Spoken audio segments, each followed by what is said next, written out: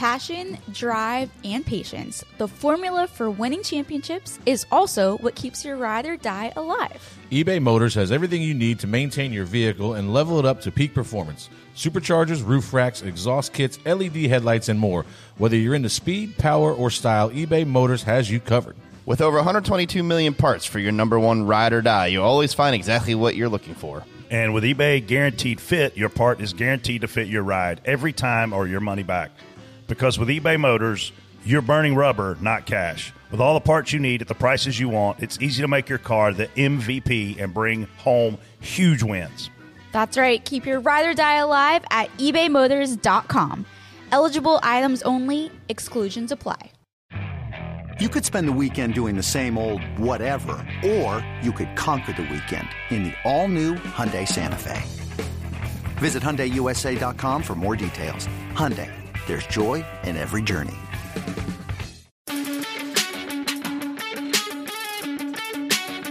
Door. Bumper.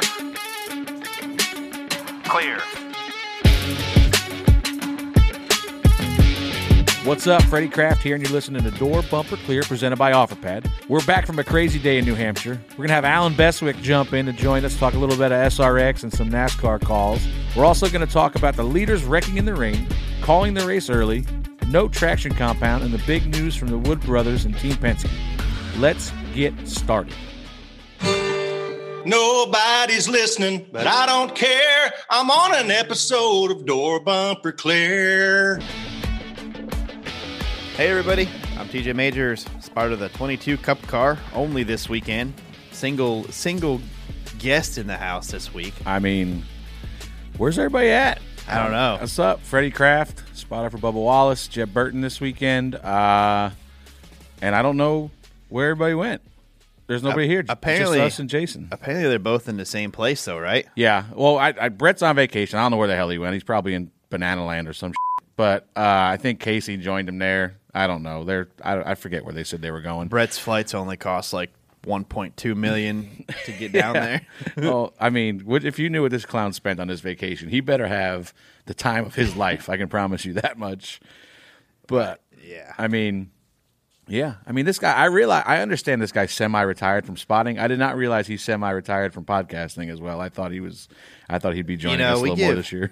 We give Casey a lot of flack for being late and missing shows, but I think she's made more shows than Brett. Oh, 100%. Definitely in studio. I mean, I feel like he's batting about 400 this year. Brett lost some credibility when he started texting us all at 4 o'clock in the morning after Daytona, I think it was, and he's like, guys, talk about this. Oh, by the way, I'm not going to be there. Like that was on the spur of the moment thing, wasn't it? That was spur of the moment. He's on his own schedule. Well, and he did the same thing last night. And he's talking about he can't, he's got no internet, so that he can't Zoom in. But I see him already tweeting this morning, so things can't be that bad. There is zero chance where Brett's going does not have internet.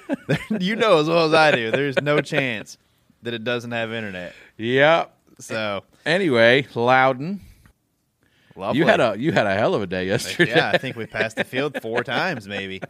That wasn't ideal. We had a problem right from the very beginning of the race with the throttle linkage. I guess he just felt spongy and he wasn't sure if he was getting full throttle, which could be an issue. So it's something that we had to address at some point. I don't know if that's the way we intended to address it, but that's the way it got dealt with. So we had a really good car too from the beginning of the race. Before the little rain shower hit there, we went from like 15th to 6th. We got a couple of them from 1 and 2 there. But still, I could tell it was a good car because he could get underneath people and just drive off the corner. When you get underneath people at Loudon, and can still complete the pass, carry a good run down the straightaway, your car's pretty strong. And that's what I saw in the first 4 or 5 laps there. It's just unfortunate that, I don't know. It's just, I hate that that it got, I don't know. I don't know anything about it yet. So I just, it's put us in a hole to begin with. And kind of always seems like that happens when you have a car as good as that. It's always like something kind of happens to make your day super hard. It's really hard. It's really hard to complete those races sometimes when you have a car that good. But I definitely felt like we had a car that could have competed up there in the top 4, especially on a late race restart or something. We were able to hang on and to pass as many cars as we did. And I hate being in that situation because when you line up in the back, you don't have any choice but to just go hard. You have to go hard. You can't sit around and wait because when the leaders start lapping cars, you got to try to get to them too, so you can be the lucky dog. And we were right on the verge of it a couple times, and then the 14 stalled out of turn 4 and ended up being a straightaway in front of the leaders, and he got lapped, and it was like, I mean, just kind of one thing after another. But we were able to fight back and make a solid finish. I would have liked a green-white checker at the end, though. I think that would have been interesting. Yeah, for sure. All the Penske cars were good yesterday.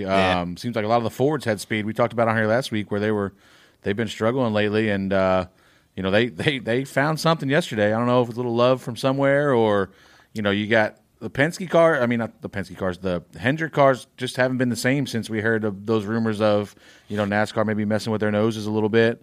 Really haven't heard much from them. Definitely haven't been as dominant as they were. Unfortunately, all the fast Toyotas all wrecked. The 18 and 19 wrecked. Bell was good at the end. Danny was good at the end, but he had a issue with a lug nut sticking behind the wheel there, so he had to come in for a second pit stop. But the Fords definitely showed out yesterday, and I mean, talk about flipping the playoffs on its head. Double A goes out there and wins the race, and now you've got Reddick and Austin Dillon teammates competing with each other, 5 points of difference for that last playoff spot. Yeah, this playoff system now we're getting crunch time is real. Like, this is supposed to be a relaxing couple off weeks, but it's not going to be for a handful of people. There's guys, Tyler, Reddick and Austin and I mean, even Harvick's got to be thinking about it a little bit. He was actually really good yesterday. That's one of his better tracks too, but he was really good. But man, you look at these races coming up. What do we got? Watkins Glen, Michigan, Daytona? Indy Road Course. I mean, you're throwing some wild cards in there. I mean, especially just look at Daytona alone. Think about the guys that aren't in the playoffs right now. You're talking Buescher, Stenhouse, DiBenedetto, Bubba, Newman, Priest. These are all guys that run really well at plate races that could very easily go out there and steal a win at Daytona. And now you're talking about bumping out both of the RCR cars, and if somebody sneaks a win out of the road course, there goes Kevin Harvick. And honestly, yeah, I mean it could get really interesting, and that's what this system does. So that's what it was built for, and this is it's coming down to the end of the season, so I like it. It's pressure packed for sure. I mean, you talk about the last couple of years. 2020, 5 guys pointed their way in. 2019, 6 guys. 2018, 5 guys. So now, right now you're at 3, and then say somebody else wins Daytona, you're talking about 2 guys pointing their way in. So it's done what they wanted. It's put more emphasis on wins, and I seen a lot of people complaining yesterday that it's not right that a guy that was 27th in points goes and wins a race, and now he's got a chance to compete for the championship. That's no different than the 15 seed beating the 2 seed in the damn NCAA tournament. I mean, you get hot at the right time. And they've had some speed lately. And they didn't fluke into that win yesterday. They were hauling ass at the end of that race. Some of them teams but that's the reason why people like March Madness is because of the unknown, and this is the unknown. And you take some of those teams that get in at the very end, maybe questionably shouldn't be there, and that's just like this. I mean, but they've obviously won something at some point to put themselves on the map enough to get recognized to be in the playoff. And Eric went out there and earned this. I don't know how you can say he didn't. He's had really bad luck this year, but the dude just won a race, and he went out there and passed some of the best in the sport, some of the best at that track at it. I mean, Blaney was really good. He passed. That's one of Brad's best tracks, and he dueled it out with some of the best right there and won the race. I don't know how you can take that from him. Yeah, I mean, and you think these guys don't think about it, that aren't aware. Did you see how hard the old 3-car raced to 10 when he was trying to lap him? Oh, it was, He knows he needed to do everything he could to keep that 10 out of victory lane, and he just couldn't do it. I still can't believe you picked the 10 last week. I don't know how you pulled that out of your ass. Brett did. But if you was watch, Brett did? Yeah, Brett did. I thought you did. I thought I did. Who'd I pick? I had Keselowski. I thought You it was picked the TJ. Benedetto, TJ. Oh, that's right. Damn it! I thought you picked. You know what I did tell another spotter, Brandon Benish's kid, before the race, because if you look at all the race replays, I mean, if you go back and look at some replays, the 10 always runs good there. Like, he always runs good, and he just hasn't been able to put it together. He had one race where he was probably going to win there, and they had a pit road problem late in the race, and he's got a short track background, so anytime you go to these tracks, he's usually more competitive than what you think. So, solid win for Eric. Congrats to him, and, I thought it was are we talking about the track anymore? Yeah, we'll get to it. Okay. I'll tell you what, the one last thing here before we move on to spot on, spot off. I got a huge follow on Twitter yesterday. Who? Huge follow. TJ Majors. I know. Are you shitting me?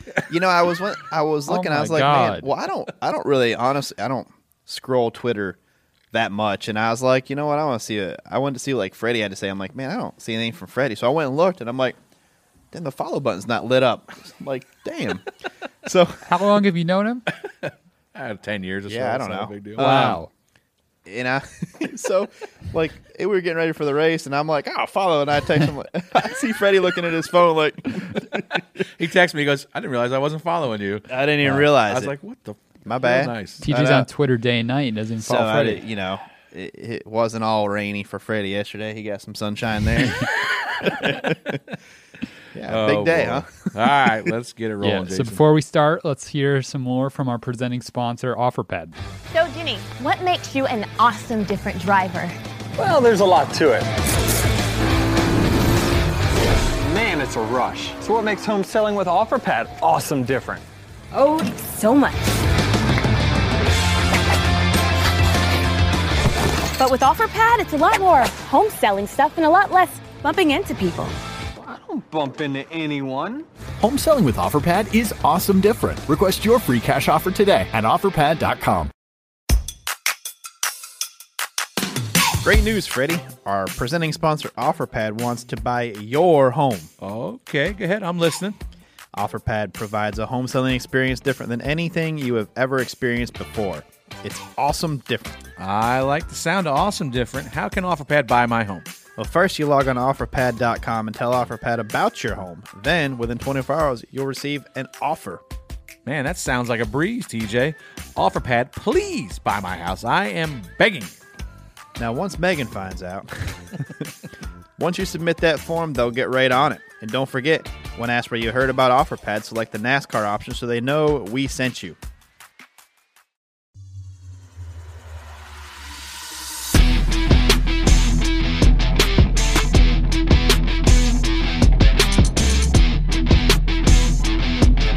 All right, spot on, spot off. A lot to cover. A lot of good stuff from Sunday in New Hampshire. We'll start off with NASCAR changing its mind on Friday night and deciding not to apply the traction compound at New Hampshire. Freddie, spot on, spot off.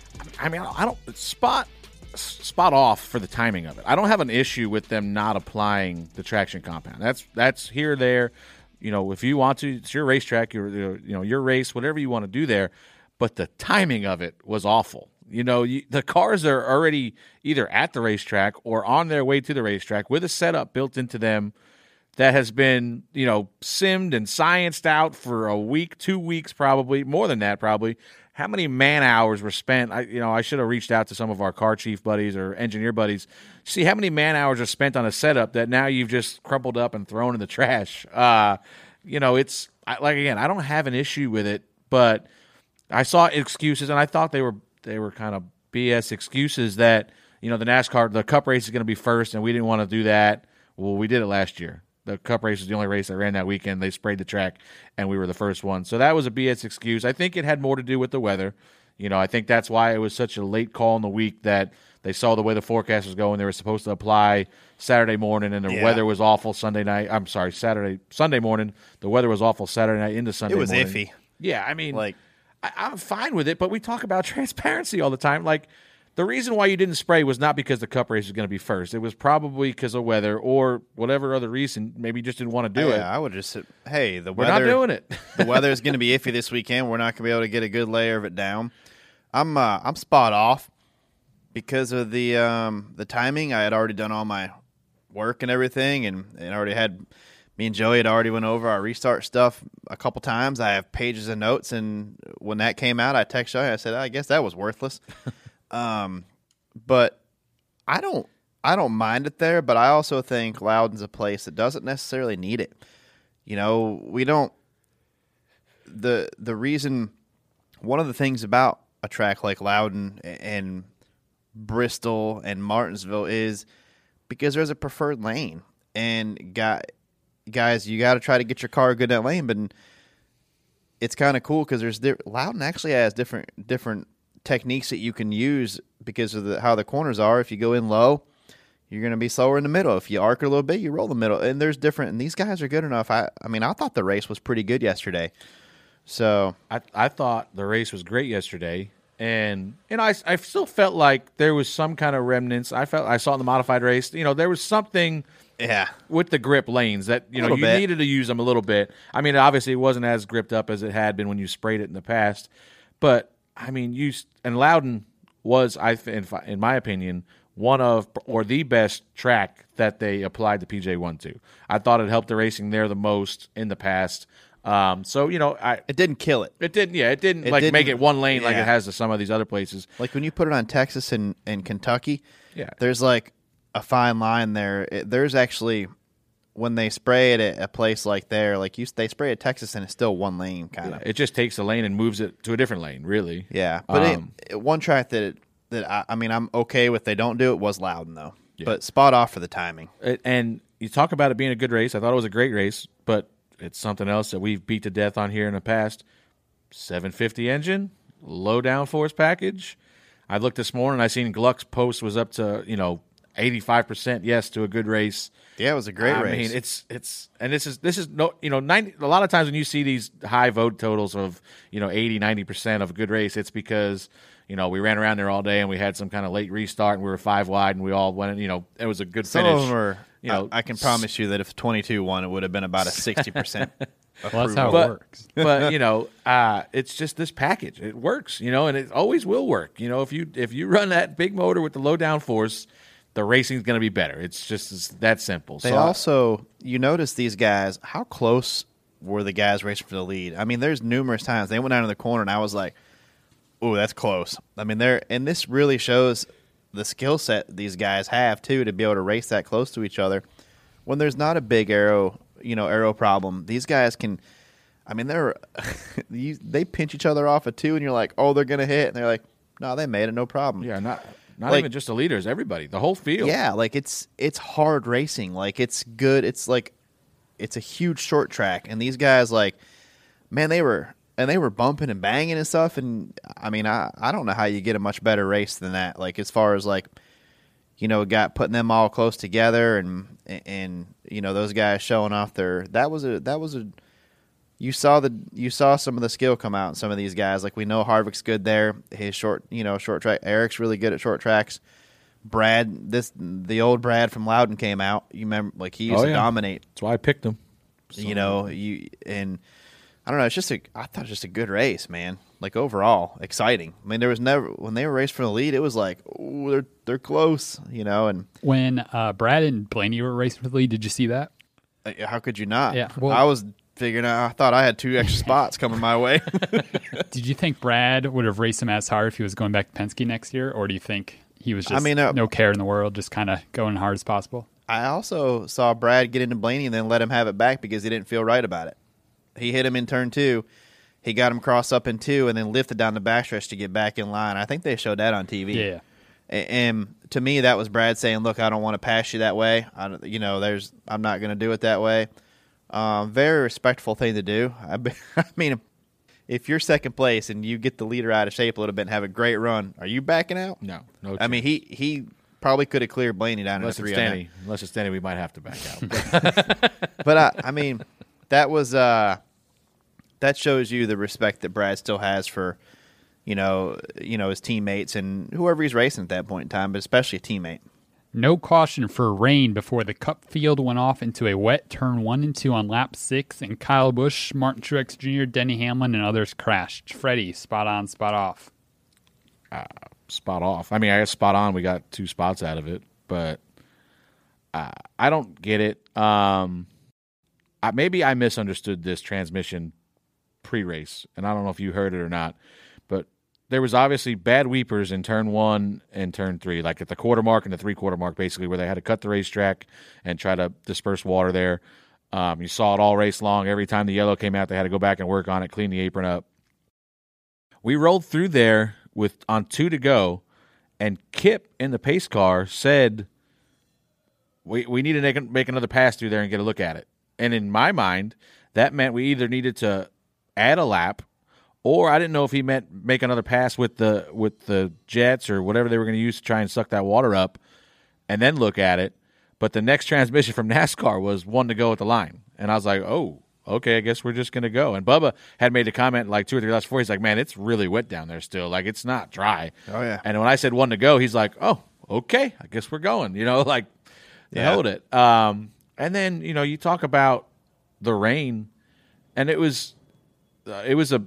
rolled in, but like they made it sound like they were surprised. I don't know about your team. My team from the box said, Freddie, 10, 15 minutes, it's going to be raining. We're getting the shower. Yeah. It's coming in. So, it couldn't have been that big a surprise if they have I'm sure they have all the radar technology that everybody else has up there. And it starts to roll in, and the lap before, I mean, every lap we went in there on the bottom, we were sideways, just probably running through that water on the bottom. See, we were gaining spots, sure. Yeah. But, you go down, they all go down into turn 1. You see a bunch of them get loose. Oh, I saw them. And I'm like, okay. And then the next time through there, they all wreck, and it's like they called it in. They were talking to the flag stand as we were coming down the front straightaway, and the flag stand and the corner workers were calling it a mist. And I'm like, this is pretty heavy for a mist. And then, of course, they go down in turn 1. And to their credit, they came out and said that they needed to throw the yellow a little bit sooner, and they were getting ready to throw it as they all wrecked. But still, we talk about, having the right people in key positions, and I don't know who the corner workers were yesterday. I don't know who the flag man was yesterday, but it's they need to do a better job of when the rain's picking up. Let's err on the side of throw the yellow. I feel like a lot of times, even when it's a debris, they're calling for debris or whatnot, they try to err on the side of keeping it green, and it becomes a safety concern, and you end up with a little egg on your face when you let your 2 leaders go in the corner and wreck like that. Yeah, I'm spot off because you hate to see this, and sometimes rain showers do. I mean, look, man, it can happen in a heartbeat. In Michigan, one time we came off of turn 4, and it was only out of turn 4. It was like 100 yards of the racetrack. It was raining, nowhere else. And were you there for that? Which one? Is in Michigan. We come off turn 4, and it was literally like 100, 200 yards of track right there, so. And it was the only spot it was raining on the track, and it didn't go across the track; it just entered right there.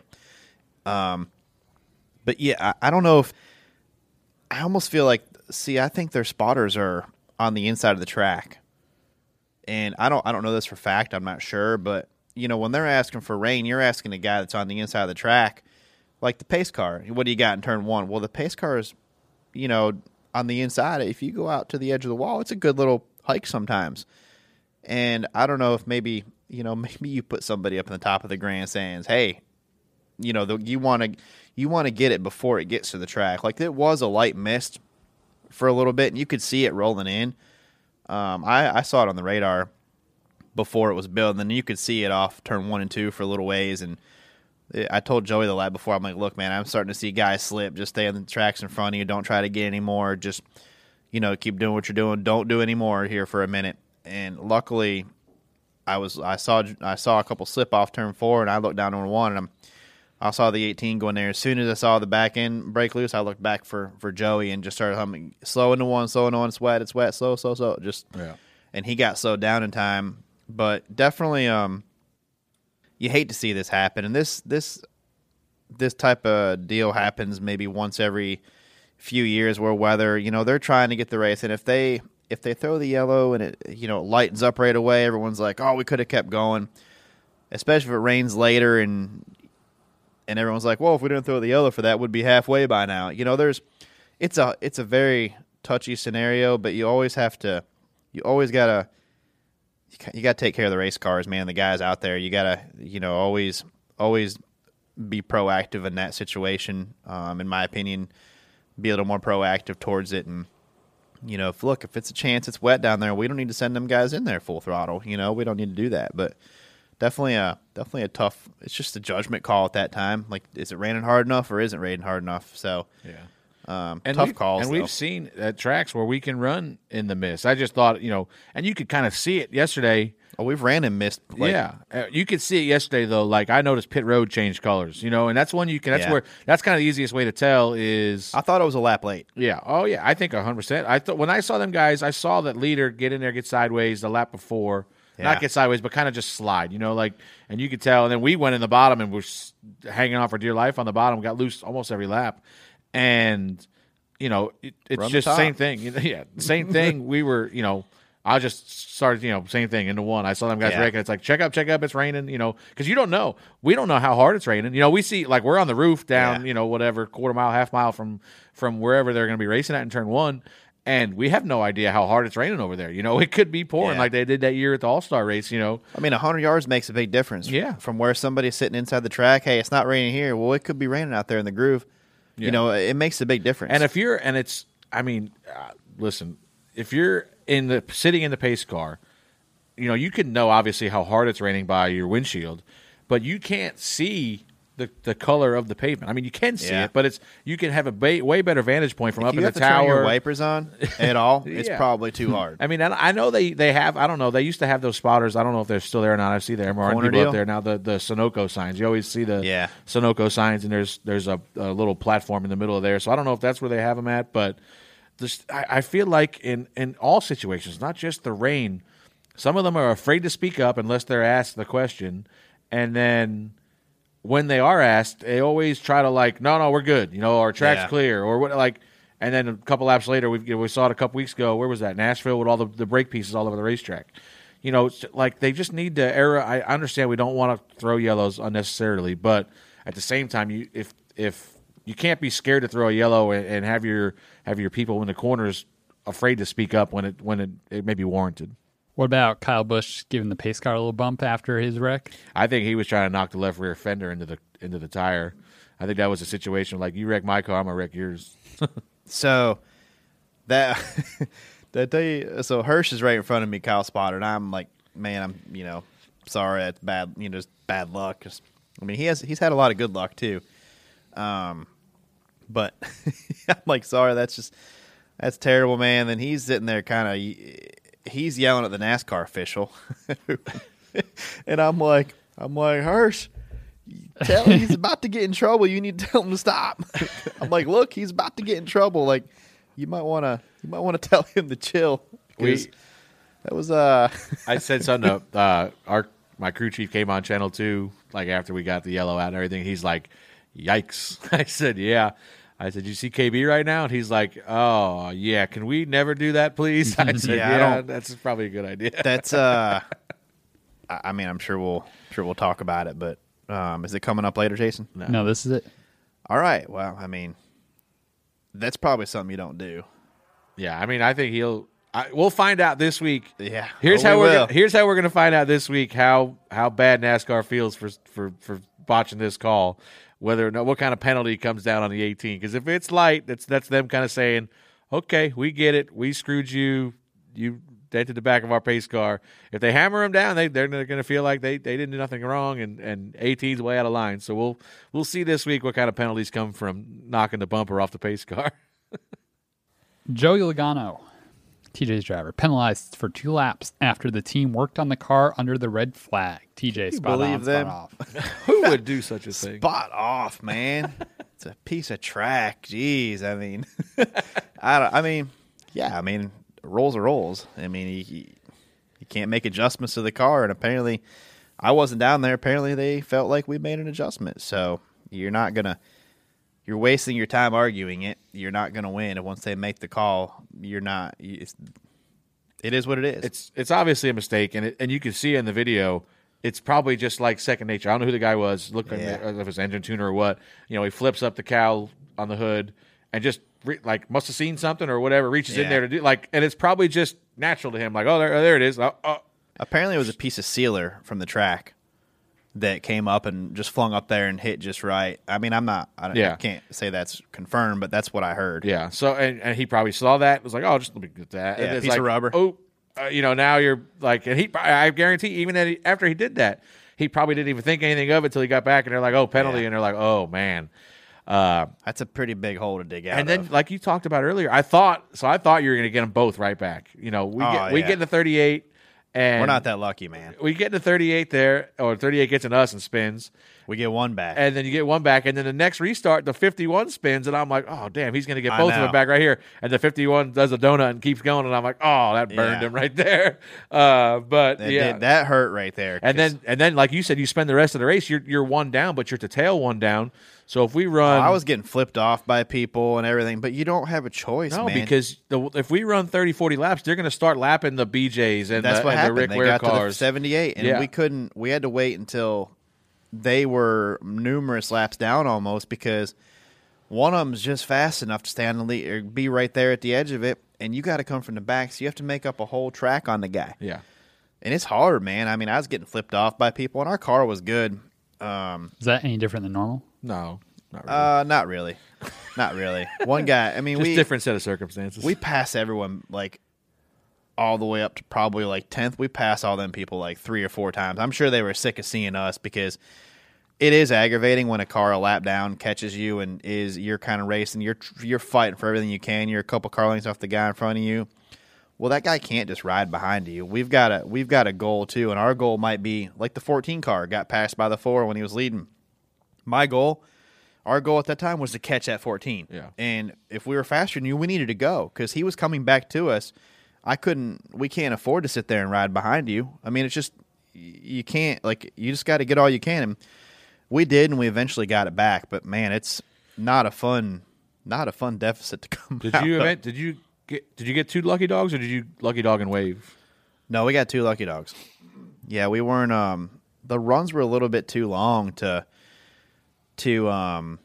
just cautions didn't fall. Yeah, no, we would have had to pit, and we would have really been in trouble if we would have had to pit. So, Paul and them did a great job, playing it right. Just wish, late race restart would have been fun, especially as deep as we could drive into the corner. There's one time, I think Bubba probably got mad at me, but you were literally 5 back in the 3. And I was like, 5 back, 21.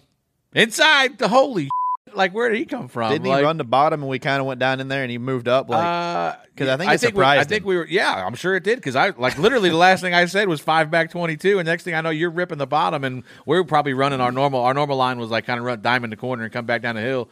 And he could make it work. Probably. He could. Because a lot of guys couldn't get off the corner running down there. You could run down there and make up a lot of time, and then the 3/4 mark, you'd have to kind of give up a little bit.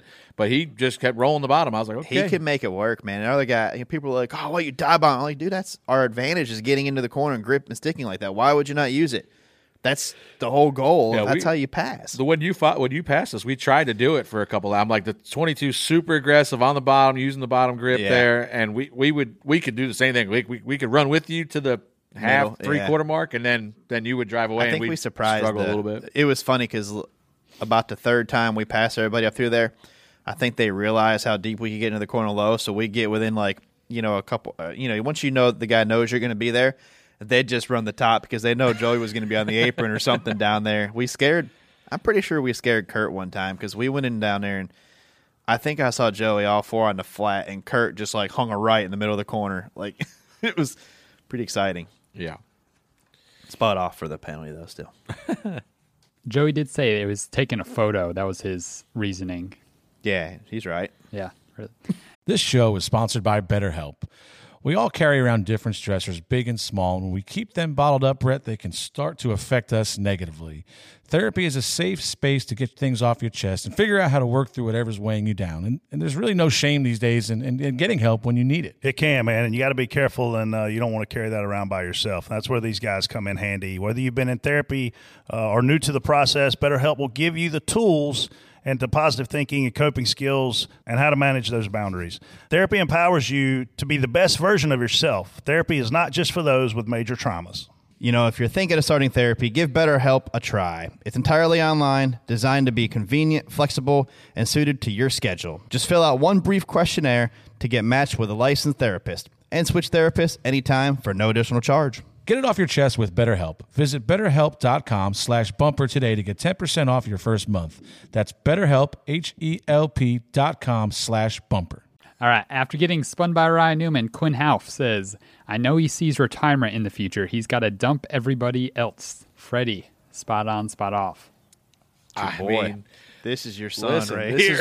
Listen, I'm proud of him. I mean, first thing that I ask for, some of the the younger or the newer spotters come up to me and they're spotting for some of the Rick Ware cars or whoever that might not be on the pace, and their first thing they say is how do I get out of the way? What should I do? And the first thing I tell them, I don't know about TJ, but I don't care where you go, as long as you go to the same place every time we get to you, because that makes us comfortable to where I know if I'm catching a 00, I can tell Bubba, all right, slow one's gonna be up top. Or slow one, he'll be on the bottom, or he's going to be in the middle. But as long as you're in the same place every time we catch you, I'm fine with it, because at least we have a warning. Obviously, some situations, if you're the leader running a guy down, you might go down and ask him to get out of that lane because you know where he's going to be at and you might want that lane.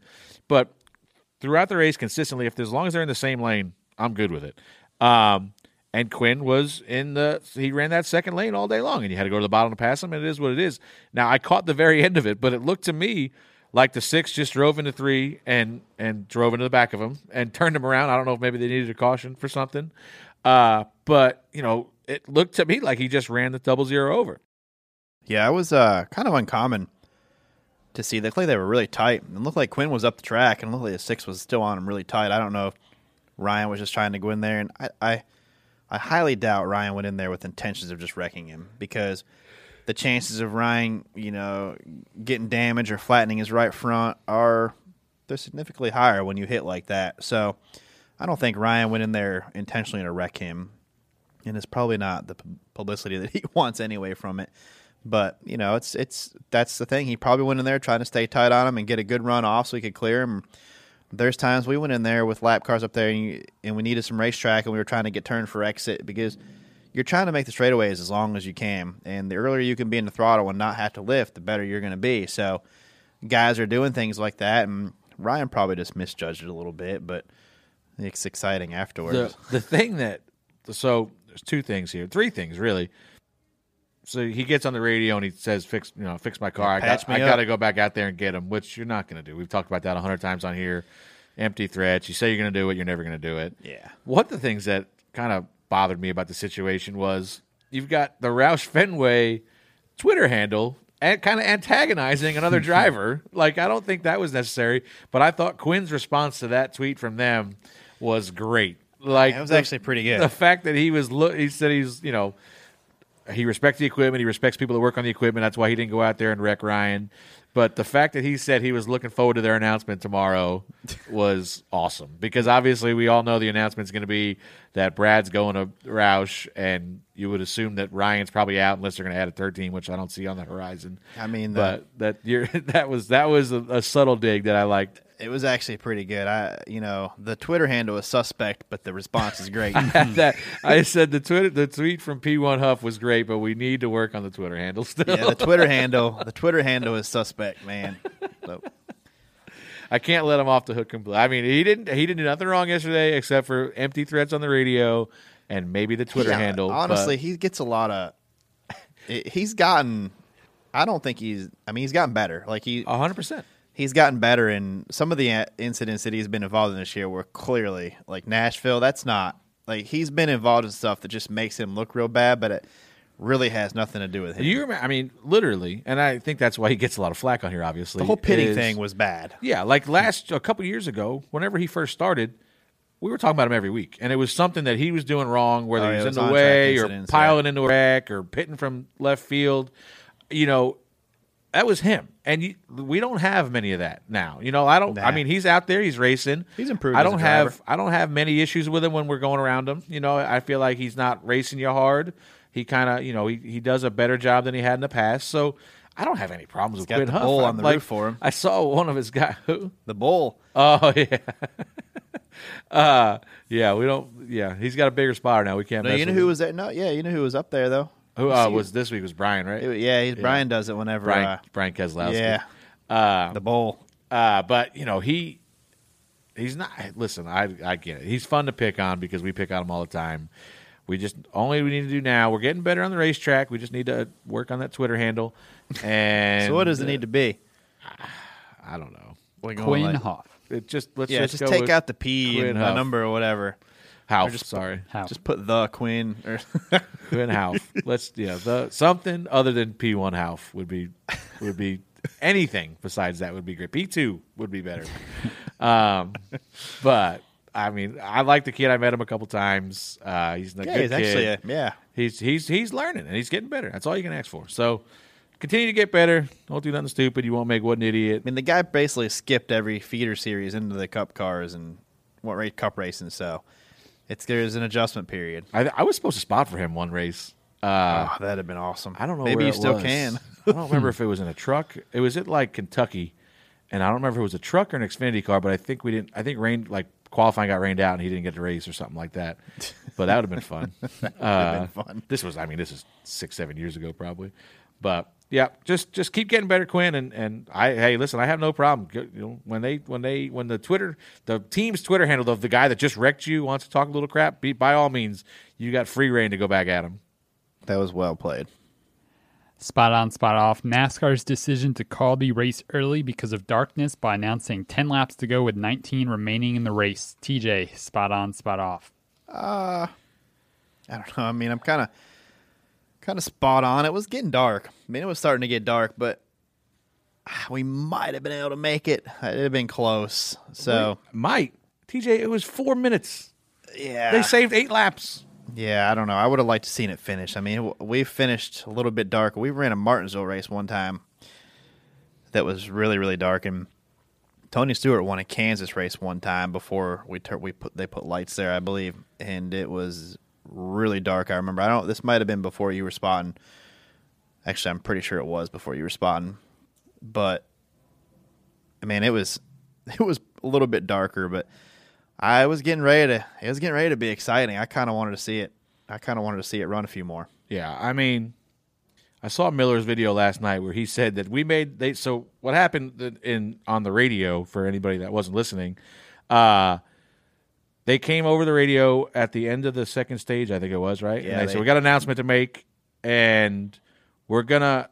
I mean, essentially, they said we're gonna just call out 10 to go whenever we want. I know. And then Miller comes out last night and he says, we made that announcement so that crew chiefs didn't have to worry about strategy. And I'm like, well, all you did was make them worry about strategy because they have their strategy played out. And now you just told them, hey, we could randomly throw 10 to go whenever the hell we want. And honestly, I thought it was going to come with about 50 to 60 to go. I thought it was going to happen then. I was expecting it. Yeah. So, I mean, we had some damage to the car. We weren't running well. So we stayed out and tried to do the same thing. Like Benedetto almost stole one. I thought there. that was a great play. But I mean, why wouldn't you? I mean, especially like if you need a win, whatever. But like if you want to help the crew chiefs with strategy, I feel like this is just way too big of a gray area for NASCAR to say, hey, we might at some point we're going to tell you 10 to go. That can't fly. That can't happen. I don't think. I mean, and it's hard to say this, but you've got to give some kind of window of when you're going to do this. Come on the radio. Well, you know how it tells you when dark is, like it tells you when sunset. Look, you look at that time and say, hey, at that time, or 10 minutes before that, we're going 10 to go. Yeah, I mean they made the call at 10 to go at about 8:06 or so, something like that. So if you're going to do that, or obviously you don't know what you have to see how dark it is at certain times, but you kind of have an idea. You know the window when it's going to start. Tell these guys, okay, at 8:00 we're going 10 to go, and it was going to be that's it. There's no we're going to count cautions. There's no overtime. We're whenever we say 10 to go, that's going to be the end of the race. So just give the crew chief so now that at least they can look, they can science out. Okay, it's 2 minutes a lap. I'm sorry, 2 laps a minute. We know how many laps we're going to run between now and 8:00. You can build a strategy off of that versus. Which I think's interesting. My crew chief's like, what do you think? He's like, are we going to run 30 more laps? And I'm like, I don't know. I called 50 to go. I didn't see it finishing. Yeah, I mean, I didn't know that. I just told him, and I gave them, which they did, and I'll give them credit for that. I felt like they weren't going to alter the race in the middle of that pit cycle. You know, and they said it didn't have any effect on their judgment call, and it's here but or there. Look at Coda, though. That was in the middle of kind of, I mean, there was a very similar situation in Coda. Oh, yeah. I mean, it's just, we talk about transparency and stuff, and it's just to have the fact that it's just randomly, okay, Flagger, the 10's coming to you off of 4, show them 10 to go this time. And it's like, oh, okay. I mean, I don't think you can go wrong. Hey, Dark's 8:09. We're going to go 10 to go at 8 o'clock. Yeah, I think I think that 100% should have been the call yesterday. I mean, and you look at it, Christopher Bell was running the 10 down. Whether, obviously the 3 wasn't hurting him. I believe he gets there. But I don't know if he moves him or not or passes him, but I believe he gets there if we run all the laps. I get it. If it's 20 to go, I get it. That's one thing. But you're talking 8 laps we saved. Like we said, 2 laps a minute. Even if the caution comes out, I'm okay with them. Like, if it's a natural caution, it's over. Yeah, it's over. Yeah. But, I don't see the rotors glow, though. It was. That was fun. I just don't know how much darker it was going to get in 4 minutes. I don't see that. I just wanted a green white checker. I don't care how many minutes. I just wanted a chance with tires and a restart. I mean, pit crew gets us a spot or 2. We line up. I mean, you get a couple on parallel, be front row, man. Yeah, I was all for it. Just moving forward, I just hope that they take the randomness out of it and kind of, if that situation ever pops up again, just give us a time when you're going to go 10 to go, or an idea, a ballpark, something that's just not. We don't know when. You're just going to be surprised. That's a big window to try to figure out what you're going to do in. Some silly season action last week that Freddie may or may not have hinted about on the show. Wood Brothers Racing announces Harrison Burton will drive the 21 car next season. Matt DiBenedetto then posted a video and said the 21 team has been broken for a while and it wasn't working, but no disrespect to anyone. TJ, spot on, spot off. I'm just going to skip this one. Freddie, we can have a conversation. I got one host on the show, and he's going to skip the fucking question. I'm skipping this one. All right, listen. Great opportunity for Harrison to start with. Great, 2 major families in our sport getting together with the Wood Brothers and the Burton family. Lots of history there between both of them, so that's awesome.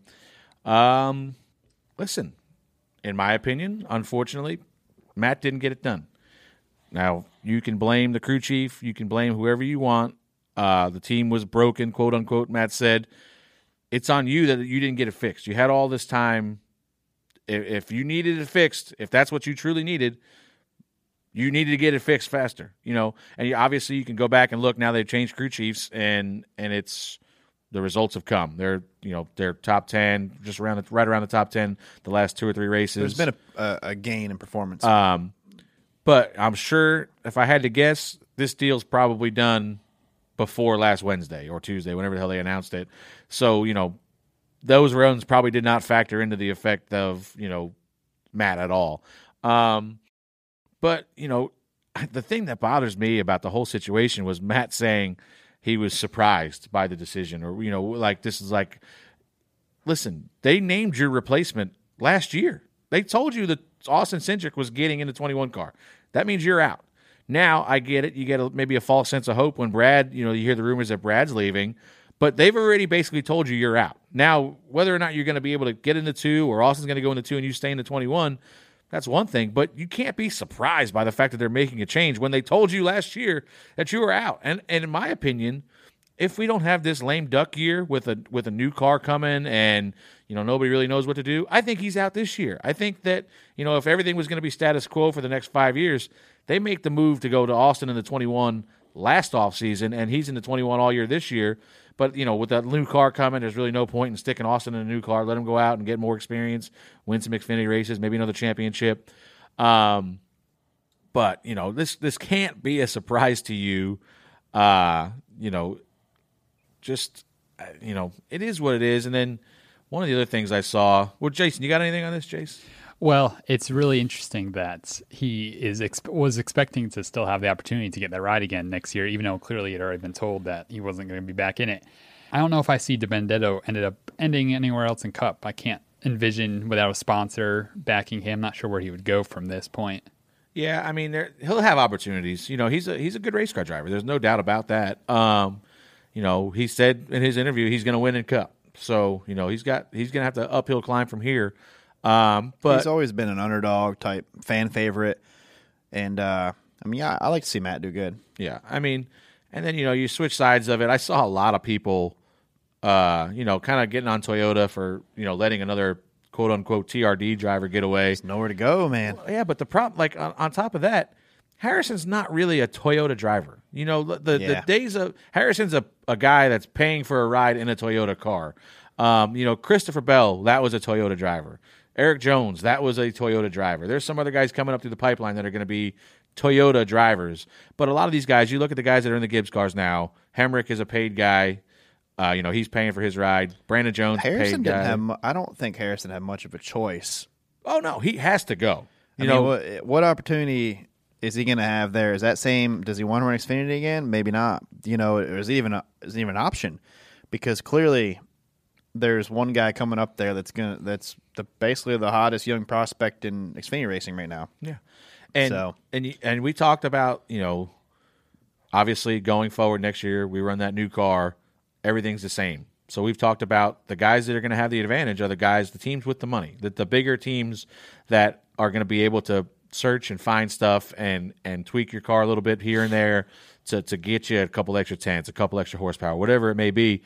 And obviously there's no room at Gibbs to go. So, who are your other major teams? Well, Penske's obviously one of them, So if you got an opportunity to get in a Penske car, which is obviously one of the marquee teams in our sport, and, that's the only option you really have to get in something like that, you have no choice but to go. And I think that's why I said it's a great opportunity for Harrison to get better and learn, to move up and learn. And he's also, you're going to go in there and you get to pick the brains of guys like Logano and Blaney. You're going to, and he's raced against Austin too. So I feel like him and Austin can grow together as well. I think it's a really good situation for Harrison to be in. Austin as well. I think it's great for both of them. Absolutely. All right. Brad Keselowski asked for an ownership position at Team Penske in contract negotiations, and Mr. Penske said it was a request we could not fulfill. Freddie, because I don't think TJ's going to touch it spot on, spot off. Well, I know what not to ask for. Jeez. Just kidding. Next contract. There's it's probably spot on, spot off for both. I don't blame Brad for asking, and I don't blame Roger for saying no. It's one of them deals where maybe this, Brad had this offer ready from Roush, so he knows what he can get out, what he can get out on the market, and probably I'm sure if you had to choose, it's a no brainer. You would much rather stay at Penske than go to Roush. I would think anybody in the sport would agree with that. I would imagine, but the captain, he doesn't need Brad. He's built an empire all on his own there, and he doesn't really need a partner. He doesn't really need Brad's money or whatever Brad can inject in the ownership stake. Where Jack Roush probably does. We've talked years about, the decline of Roush Fenway, and they've been a little bit better this year. And probably needing it's a big pickup. Yeah, needing to inject some new life in there. And like what I've talked about on here for years, I always thought it was going to be Doug Gates. I thought that Doug Gates would come in there and be a partner to Jack and take that deal to the next level. Maybe that's Brad now. We'll find out tomorrow when they make the announcement. But, Roger, I seen him make the comment in his little press deal there that, they kind of expected Brad to stay 2 or 3 more years. Well, if you're only expecting the guy to stay 2 or 3 more years, you're not going to give him ownership stake in your race team. So if you think you're just going to have a couple more years with a guy, obviously you're not going to buy into it long term like that. Yeah, I think you're right on the spot on, a spot off deal. Both have goals and certain things they want to achieve, and I don't know if you can. Brad's going to be part owner now, and that's proven to be a very valuable piece right now to be an owner in this deal. So, spot off because Brad's one of the best out there. He's one of the best race drivers. He's very smart, puts the work in. He knows what he's doing. So it's definitely going to have some. Austin's got some big shoes to fill, But Austin's putting the work in right now. And if he keeps developing, I mean, I remember when Austin first started in Xfinity Series, we weren't sure if he was going to develop, but he's developing into a good race car driver right now, and he's solid all across the board. And he actually pointed out to me that when we talked about his starts, he's has like 7 Cup starts maybe, and only like 2 or 3 of them are road courses. The rest of them are ovals and stuff. So he's on the right path, and if he keeps developing, he can be a solid race car driver. Yeah, I mean, you talk about him putting the work in. He was supposed to be on here today with us. I know, hanging out. He's working. And he had to unfortunately go do the sim this morning, so he couldn't come. But, yeah, I mean, I remember when he got in, it was Brad's truck, and I want to say it was like Dover maybe or something. And I saw him go out there. I was like, this kid's awful. Like, oh, my God, he's bad. And obviously throughout that practice, he got way better, and now – fast forward 4 or 5 years, he's light years ahead of where he was back then. But you said, it's putting the work in, and he's super accomplished. And let me tell you something, we go out next year in that 2-car, and obviously, it's going to be a new car maybe, but, there's no reason why he can't go out there and win at least one road course race, multiple road course races. Yeah, I agree. He's a super talented road racer, super talented driver. Like you said, big opportunity, big shoes to fill. When he ran the Daytona 500, he was running top 5 to 7, and very patient, just riding there. So he's shown that he's learned how to race and be patient like that, and great opportunity for him. And he puts the work in. I can honestly vouch for Austin that he's put a lot of work in, and honestly, he's become a champion because of it. Yeah, we heard rumors leading up to it that they which I don't think they ever considered, but you heard people talking about moving Blaney to the 2 because that was the flagship, and putting Austin in the 12 or Harrison in the 12 and Austin in the 21 like they had originally announced. But I think this is the right move. This is your guy. Put him in the 2. Blaney's already built a brand with the 12. That's his deal over there. And Austin's he's a champion. Yeah, he's an Xfinity. This is how you're supposed to move up the ladder. You're supposed to win a championship in the Xfinity Series. Then you move to the Cup Series. Yeah, there's no reason, and we said it on here a couple weeks ago. I asked Brett the question where, do you think Austin's going to be in the 2 or the 21? And he said the 2. And, it's just that's the flagship. And stick the kid in there and let's go. TJ, when Roush makes their announcement tomorrow, are they going to name you the head of the data department? Is that supposed to be funny, Jason? Yeah. Is that your crack at a joke? I'm hearing rumors on social media. Oh. Or is that your burner account? If it's on social media, it's true. Gotta be true. Bonjour. This episode is brought to you by Progressive Insurance. Whether you love true crime or comedy, celebrity interviews or news, you call the shots on what's in your podcast queue. And guess what? Now you can call them on your auto insurance too with the Name Your Price tool from Progressive. It works just the way it sounds. You tell Progressive how much you want to pay for car insurance, and they'll show you coverage options that fit your budget. Get your quote today at Progressive.com to join the over 28 million drivers who trust Progressive. Progressive Casualty Insurance Company and Affiliates. Price and coverage match limited by state law. Last one. Noah Gragson tweets, gotta love a cheap shot after AJ Allmendinger knocked him up the track in the Xfinity Series race. Is this your fault, Freddie? I wasn't on spot for AJ. I know, but I mean, you're associated with it somehow. Somehow it's your fault. I was right behind it. It was awesome. Frank's got him, right?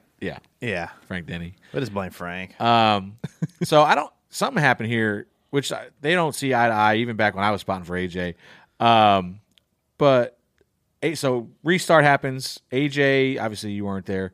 AJ's probably 4 or 5 cars out in front of me. I don't remember if the 9 was with him or not. I assume now, going back, that he must have been. AJ's up the hill. We can pull the data on this. Yeah, I mean, we can look at it. I didn't get a chance to look at it because I got back at 3 o'clock in the morning, seems like. But AJ goes shooting up the hill. Comes back down, gets in line. Well, now it's Noah, AJ, us into turn 3. And you know how you see when you tell when you lift and get on the brakes into turn 3, they're loud. Well, I can see everybody cracks the throttle. AJ except AJ. And I'm like, oh God, he's gonna. I called it. I'm like, he's wrecking the 19. He's wrecking the 9, and he punts him. And I don't know how Noah saved it. He kind of slid up, kind of tapped the wall to rear. So what rear. did Noah? Did he hit him to get there? I assume Noah must have been the one that shipped AJ up the racetrack. Yes. Then why would he call it a cheap? Did that happen? Then why would he call it not a as cheap badly? Because AJ gave it back tenfold. You know, he hit him a lot harder. But we talked about this last year with Noah. Man. He was one of the most aggressive race car drivers. He wrecked his damn teammate at Bristol to win, for a win. And I mean, a guy swung at him and he swung back twice as hard. So, or a guy grabbed onto him. And listen, if you're gonna dish this stuff out, I don't want to hear it when people give it back to you. Listen, I'm fine with being aggressive. Listen, you are one of the most aggressive race car drivers in that series. If you run into me in iRacing and move me up that way, what's going to happen? Yeah, in the next I don't corner? want you behind me again. I'm going to hit you twice as hard. So you can't cry about this after the fact. After you've been the guy pushing people around here for years. Who was it? Riley Herbst at Texas a couple years ago. He got in the back of somebody off of turn 2. I can't remember who it was. Maybe Riley again. I don't remember. But, listen, you're not going to push around A.J. Allmendinger. I promise you that much. Some of these younger kids, maybe they're not going to, be afraid to wreck their stuff. I have noticed AJ's aggressiveness is a little higher than what I really kind of thought it would be for this point, running for a championship.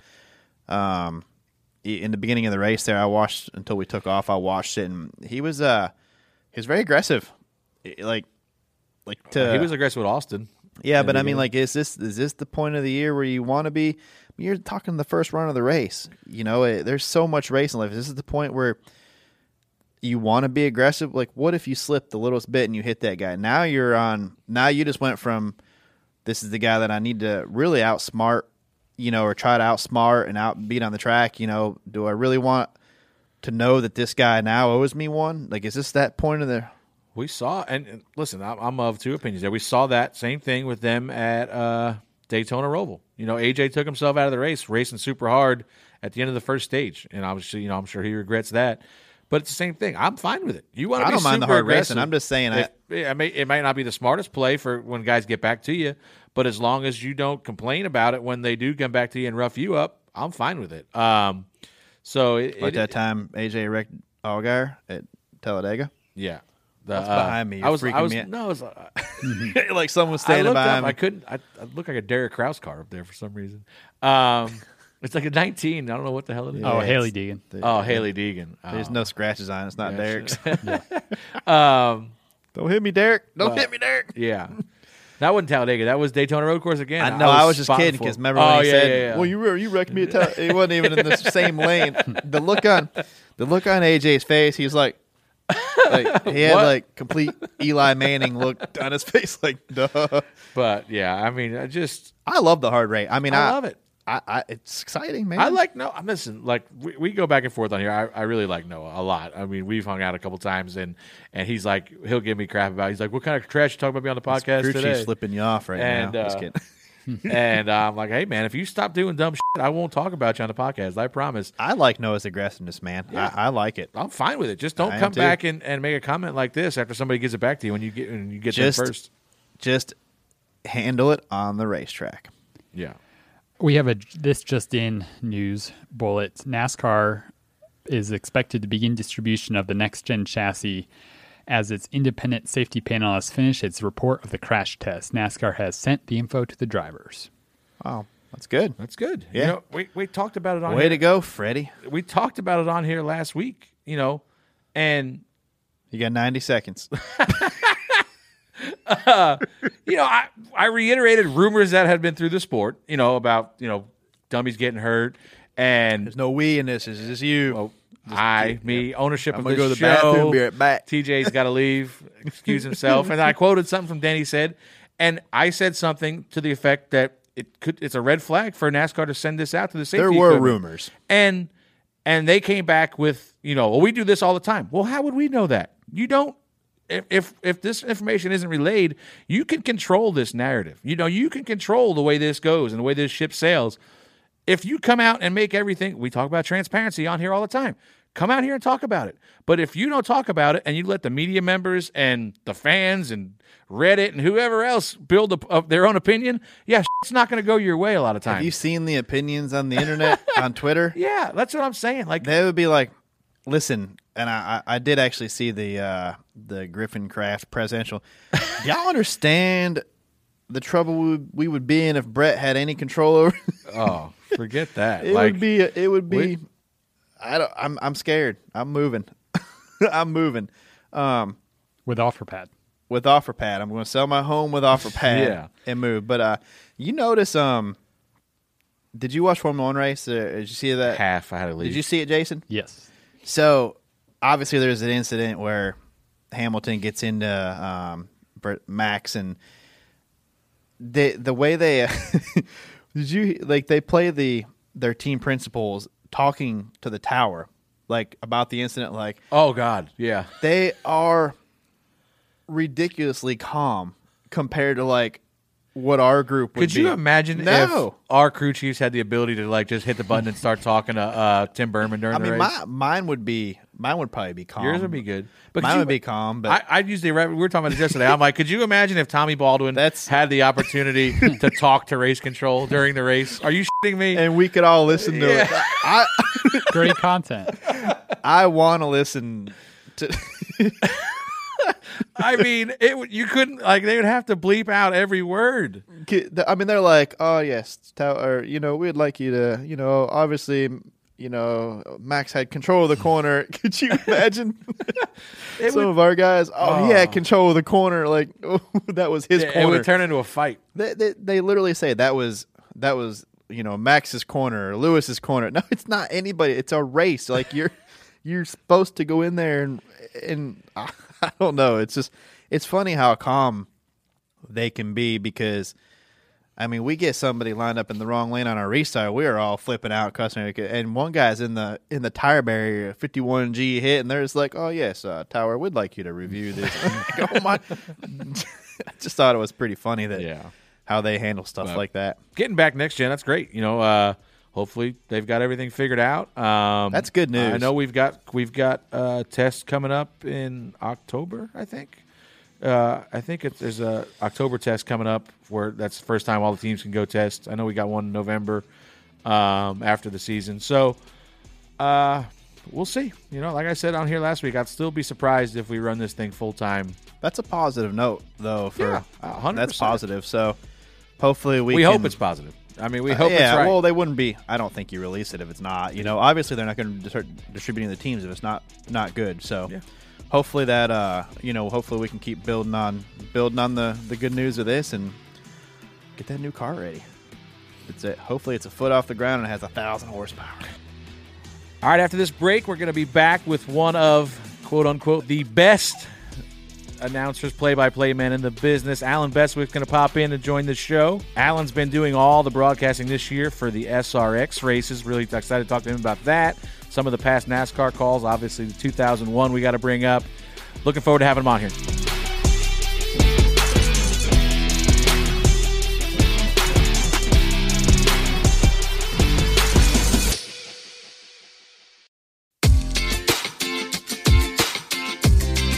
This Door Bumper Clear podcast is brought to you by our friends at RacingUSA.com, America's online headquarters for NASCAR merchandise for more than 20 years. As Google's top-rated source for NASCAR merchandise, RacingUSA.com has a wide assortment of driver diecast, hats, apparel, helmets, and novelties for the sport's most popular drivers. For example, RacingUSA.com currently has more than 500 different collectible diecast cards available for 39 different drivers, including this week's New Hampshire race winner, Eric Almirola. RacingUSA.com is truly unique. They automatically discount items in your cart so you get the best price. They offer free upgrades to expedited shipping. They guarantee the lowest pre-order prices. They ship all in-stock orders the next business day. And, as an added bonus, you can enter and win this month's $200 gift card. So, whenever you want something new to show your support for your favorite driver, shop RacingUSA.com, America's online headquarters for NASCAR merchandise for more than 20 years.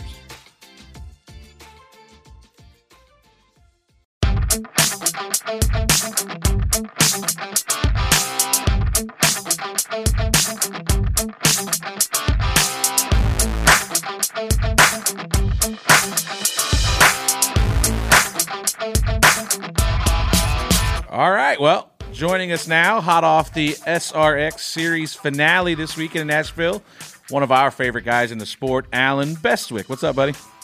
How you doing? Oh, just like we talked about earlier, just a long night, which we're trying to recover here, but we got you here to brighten our day for us. Yeah, well, I hope I can do that. That's a big challenge. It sounds like on on short sleep and we'll call it grumpy air travel. Well, we're used to it because our producer's kind of a tool sometimes, and he can't ever move things back a little bit because he's super busy doing all Dillner's work. So, you know that show where they walk around and look at wild game trails in the woods and stuff? Yeah. Yeah. Well, sometimes this TV business, I mean, everybody thinks it's all glamour and star treatment. Sometimes it's a little bit of a grind. Well, speaking of star treatment, you got to work with a lot of stars over the last 6 weeks, right? I have had so much fun with this project. It was everything I hoped it would be. A lot of laughs, a lot of smiles, just a lot of real, genuine, good times from everybody that was involved. And, just really a lot of fun. Talk about, I watched most of the races. Unfortunately, some of them I was in a bar, so I couldn't hear all the calls, but I heard a couple of them.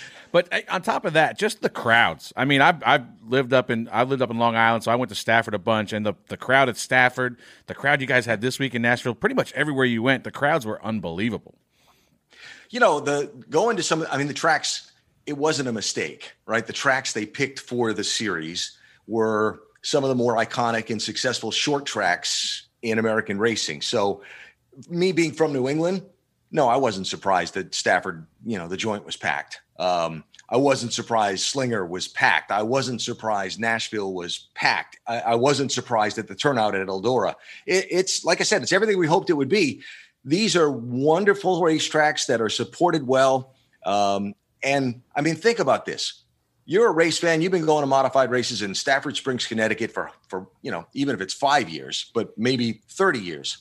And now Elio Castroneves and Tony Stewart and Bobby Labonte and, are going to come race at Stafford, and Bill Elliott and so on. Well, who wouldn't want a ticket for that? So I wasn't surprised at all. Yeah, and we talk about, just to take it back a minute, you talk about New England. I know where you started at. It's one of my favorite places. If you want to just bring that up quick, maybe some people aren't familiar, but Seekonk Speedway is one of my favorite places to go. I grew up racing modified, working on modified, spotting for modified. You didn't race anything, I drove a little bit, but not in a modified by any means. But just talk about where you got started. Well, it's funny because the racing thing was like a side deal. I didn't start out to be a race announcer. I started out to be a broadcaster. So I was working as a disc jockey and a radio announcer, and had already done high school football and basketball and baseball and all that, and was at the races at Seekonk with my dad, who raced there in the late 60s and early 70s. He had cars there. Somebody else drove. But I grew up with a race car in the garage.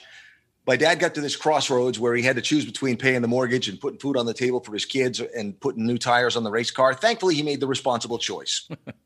And but one night we were at Seekonk and we ran into the promoter, D. Anthony Vendetti, one of the legendary promoters in American short track racing. Mr. Vendetti was a force. He was a little eccentric, but he was in charge. He was cut from the Bill France senior mold, if you will. And we ran into Mr. Vendetti on the Midway, and my dad said, "Hey, do you remember me? Used to have the 37 Junior here." "Oh, yeah. This is my son. He's working in radio, and if you ever need an announcer, he'd be a good one." And Mr. Vendetti said, "Follow me." And marched up into the tower and tapped the announcer on the shoulders. His name was Jim Powers at the time. We called him Reverend Jim. He tapped Reverend Jim on the shoulders and said, "Let the kid do the street stocks." And that's how it started. And I just kept showing up, and they just kept handing me the microphone, and that kind of expanded out to where I'd grab a microphone and I'd run off into the pit area or down onto the start finish line and start interviewing winners. All that stuff was just literally volunteer, no pay. Couple of years before I moved away to start my career, and on a chance encounter with Mr. Vendetti on the Midway one night. That's crazy. You ninja a reverend? I don't know that I'd phrase it quite that way. So, obviously your career spans, what year was that when you started Seekonk? 1977 or 8, something like that. So, and now here you are. Jeez, I wasn't even born. We're not trying to make him feel bad, TJ. Fine. Yeah, great job. Fine. But here you are all these years later, and obviously the NASCAR career was incredible. But how does this SRX deal come about? Like, is this Tony, Ray, somebody just reaching out? I mean, is this something that you actively pursued, or how did this come about? A little over 2 years ago. Well, first of all, Ray is a friend for a long, long time. I was working in New Jersey in the 1981, 82, something like that, at a thing called the Skoll Motorsports Report. And the office manager at the Skoll Motorsports Report was married to a modified racer at Wall Stadium, Eddie Bone. And they had a party at their house one afternoon, and all the drivers were there, and I met Ray, 1982 or so, at this thing. And our careers just crisscrossed all these years. And a couple of years ago at the NASCAR Hall of Fame dinner, walked to see Ray, and he grabbed me and said, "Come here. I got something I want to talk to you about." And he kind of laid out the concept for me and said, "What do you think?" And I said, "It sounds like a lot of fun." He said, "Good. I want you to do it. Stand by." Now, that was no given thing because obviously CBS did the hiring, but I've known about this for 2 years, and it's all thanks to Ray. I mean, he just he's a great friend. I'm fortunate to have his respect professionally, and very fortunate that he kind of nominated me to be part of this. Yeah, that's awesome. You got a chance to work with some interesting talent in the booth with you. I know you've shared that booth with a lot of talented, super talented people, mainly drivers this year. And I like I said, I didn't get to, I watched the one with Danica. I saw rave reviews about Hinch. Just talk about working with some of them guys. And I mean, not that you had to carry them, but they're just raw. They're just racers, and they're just in there to watch the race and call what they see. But I saw a lot of rave reviews for some of them. Well, the whole thing of this telecast, there's two things. It moves at a lightning pace. I mean, don't stop to take, two breaths in a row because the whole thing's over. Yeah. And I don't mean that you have to rush anything you're doing, but the pacing of the telecast was intentionally fast.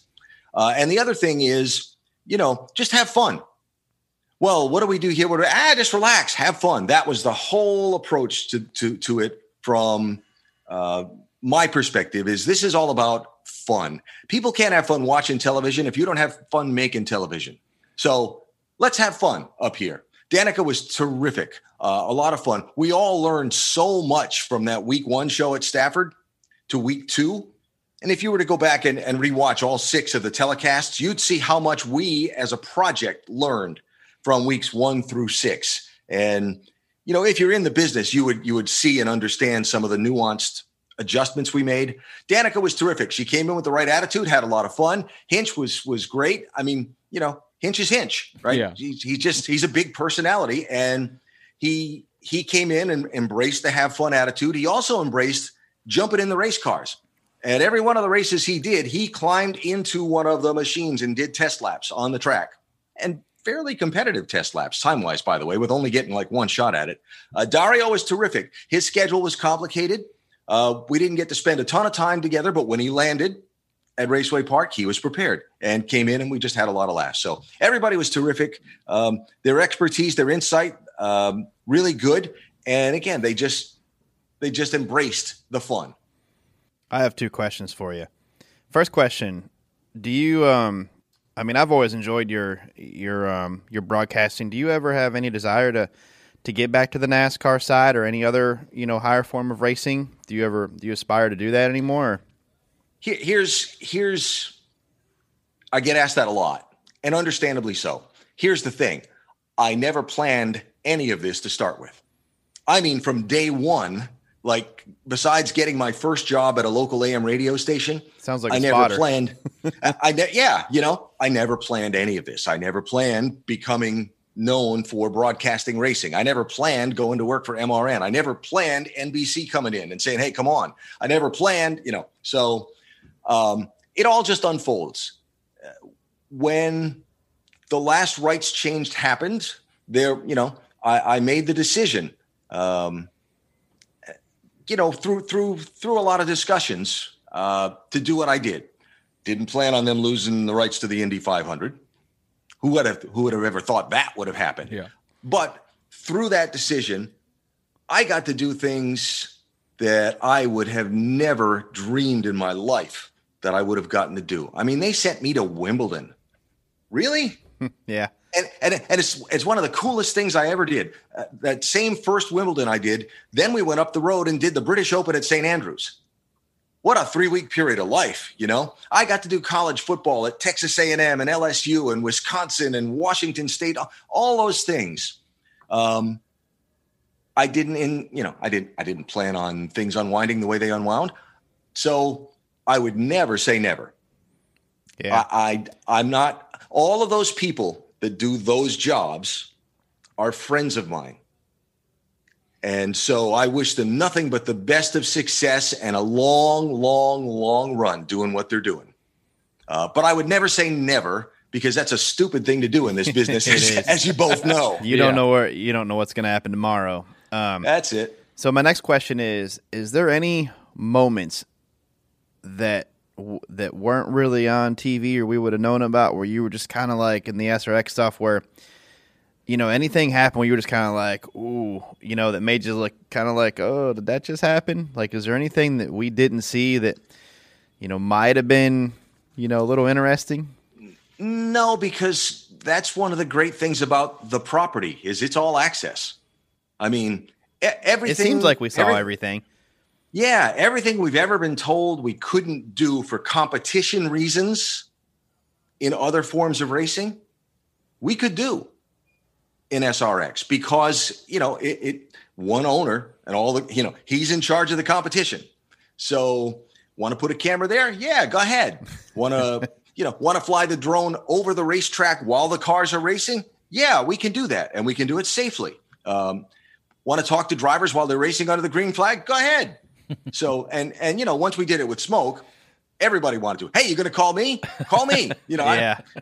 So it was an all access property, which is, I think, what resonated with people.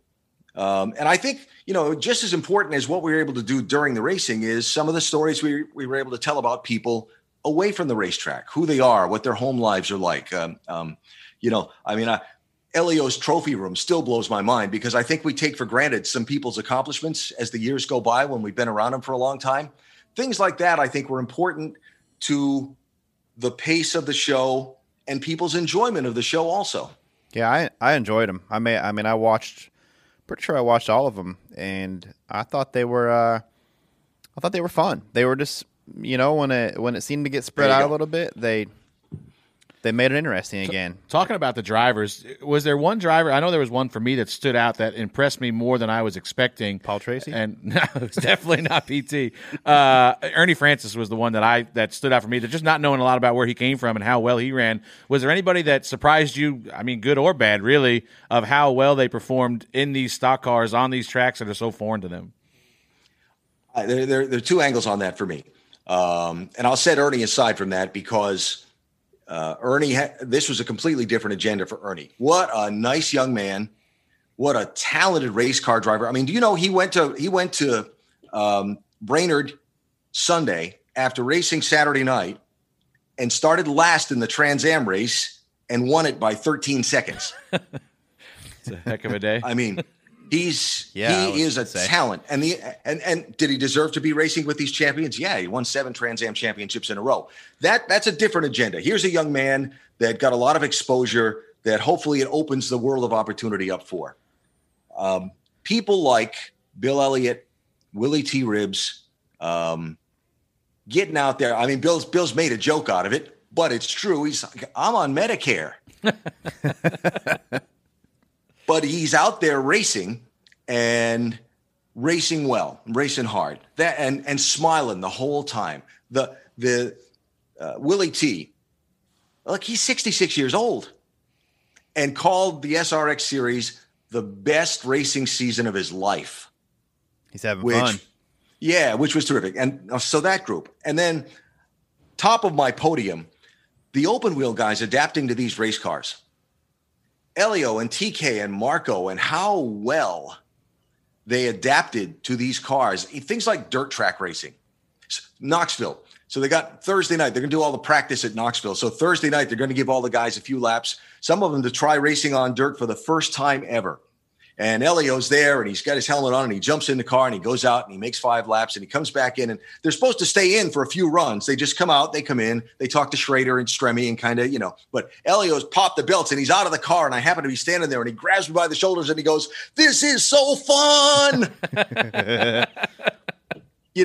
And every place we went, Elio and Marco and PT and TK, how well they adapted to these cars with fenders was really, really fun to see. PT definitely enjoyed the fender part of it, I believe. You know what, Pete? let me say this about Paul. Paul, look, he's always been a super aggressive racer. That wasn't going to change. He understands that every race, every movie, every TV show has somebody that plays the villain's role. And he willingly embraced that villain's role. Right, he embraced it. Remember the thing at IRP where he came out? For driver introductions, they had the police car bring him around, and he got out wearing handcuffs and stuff. Right? I mean, that's being a showman. That's embracing the role. He took a lot of abuse for the Hailie Deegan thing that was way over the line. Yeah, way beyond appropriate, and that that comes with the territory of playing the villain. But PT has been invested in this from day one, and he was as advertised, and really enjoyed being around him and having him part of the series. Staying with the drivers, is there a guy out there that you can think of top of your head that you'd like to see join him full time or even just one race next year? I know there's an abundance of talented superstars in the world, but is there just one guy you could peg that you'd just love to see on these short tracks beating and banging with these guys? I want 10 more cars a race. I wouldn't expect that to happen. There's a lot of thinking to be done now. What tracks do you go back to? What tracks, do you not? What tracks want you back? What tracks don't? What drivers want to come back? What drivers don't? What drivers do you want back? What drivers do you not? All those things these guys just got done with 6 weeks on the road, straight weeks, repairing race cars in the 95-degree heat, laying on their back and on the pavement on the race, so that give everybody a little bit of a breather for that. But first one top of head, Mark Webber was supposed to be part of the series this year. All the travel quarantines in his home country of Australia and so on kept him from being able to do it. I hope we can get him in next year, and he'd really love to do it. Yeah. The phone, Ray says the phone has been ringing like crazy. A lot of people want to do it. So let's just see what unfolds over the next couple of months. But I think I expect there to be a season 2.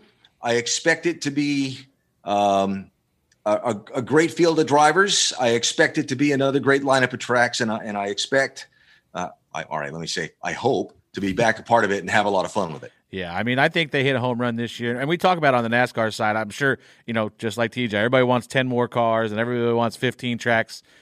I don't think you want to give them too much. If you start spanning it out, it's 10, 12 races instead of 6. It becomes kind of watered down. I think this was the perfect format for them, and maybe they expand a little bit, but they hit a home run this year, and it was just awesome to see. But yeah.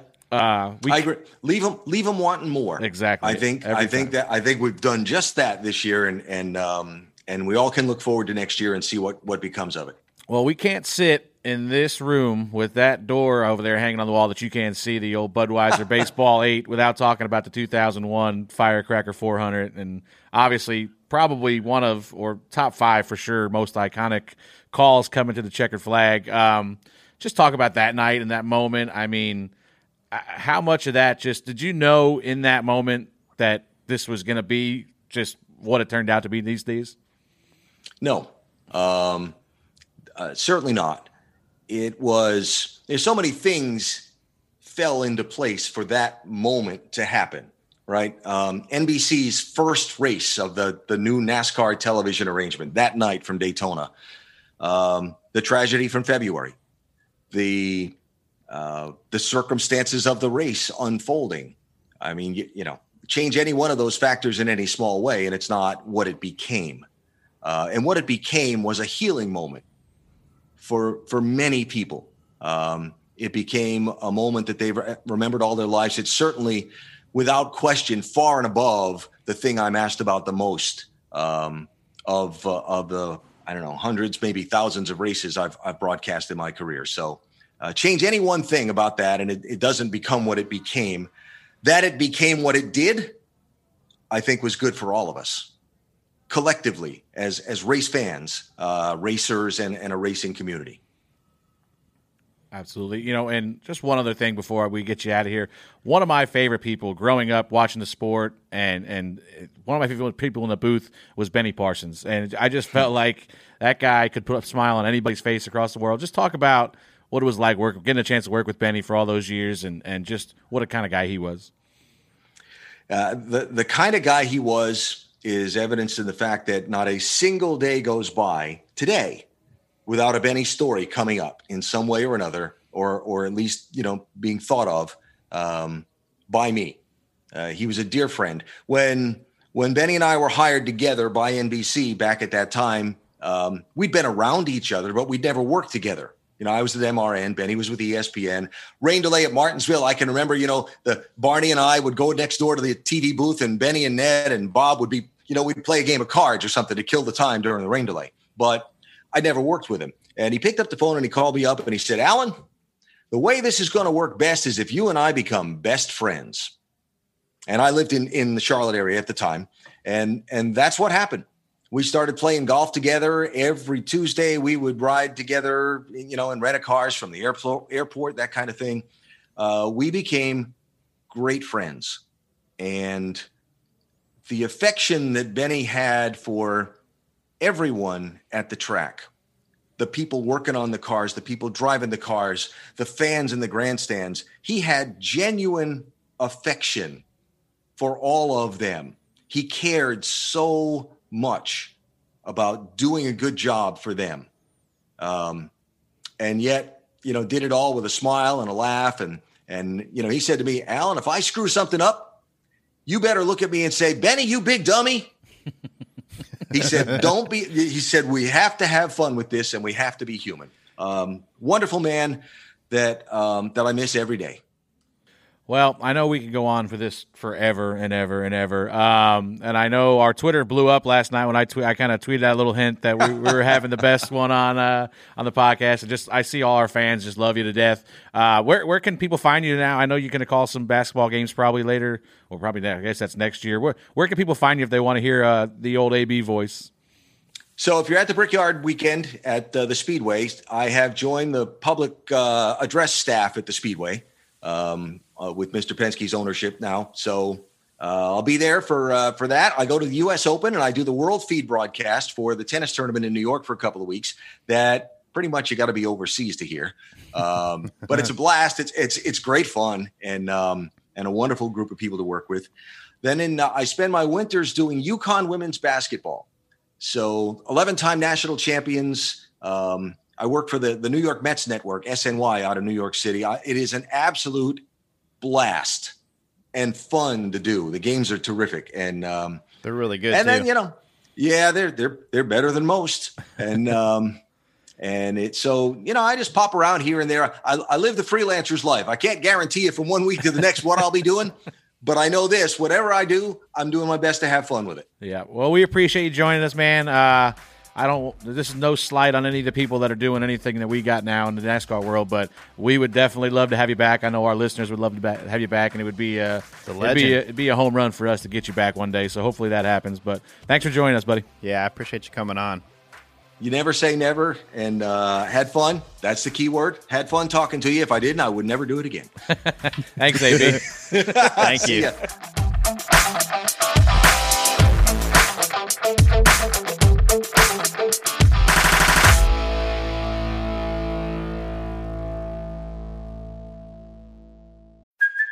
Hey, it's Kaylee Cuoco for Priceline. Ready to go to your happy place for a happy price? Well, why didn't you say so? Just download the Priceline app right now and save up to 60% on hotels. So whether it's Cousin Kevin's Kazoo Concert in Kansas City, go Kevin, or Becky's Bachelorette Bash in Bermuda, you never have to miss a trip ever again. So download the Priceline app today. Your savings are waiting. Go to your happy place for a happy price. Go to your happy price, Priceline. Hey, what's up, DBC fans? If you haven't heard about Anchor, it's the easiest way to make a podcast. Let us explain. Well, first of all, Freddie, the best part is it's free. There's nothing better than using a free, awesome service. To make the process simple and easy, there's creation tools that allow you to record and edit your podcast right from your phone or computer. Anchor helps people find your show by distributing the podcast for you, so it can be heard on Spotify, Apple Podcasts, and many more platforms. Also, you can make money from your podcast with no minimum listenership. I like money. It's everything you need to make a podcast in one place. We love using Anchor. It's a great platform that lets us hear from the fans in Reaction Theater with Anchor's Leave a Message feature. So when you create your account with Anchor, you can also utilize their feature and make your own podcast. TJ will be your first guest. So download the free Anchor app or go to anchor.fm to get started. That's ANCHOR.FM to get started. It is now time for Reaction Theater. Oh, great. Lovely. Pretty solid race we saw today. The real question is, how come we didn't see a cameo from Freddie in the new Post Malone music video? Figured he would have been out there drinking out of the cup or popping bottles, but man, missed the mark on that one. I was probably popping bottles, I just wasn't there.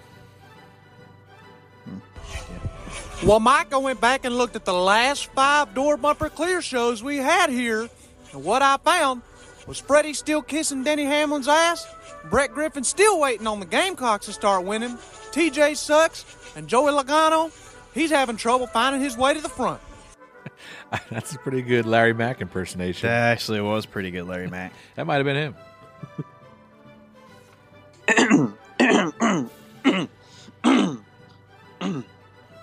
David Hoots.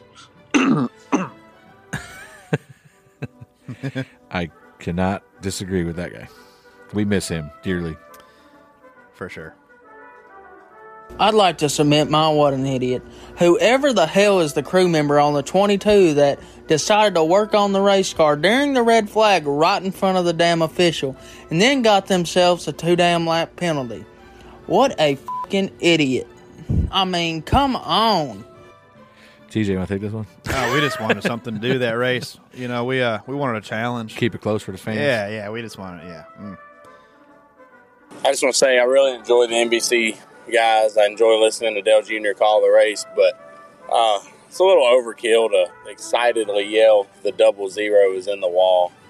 I mean, yeah, we know. It's not that big a deal. TJ, you suck. Hey, it's a wreck, man. Got to make it exciting. That's what Dale's like. Look, they actually wrecked. I'm excited. Exactly.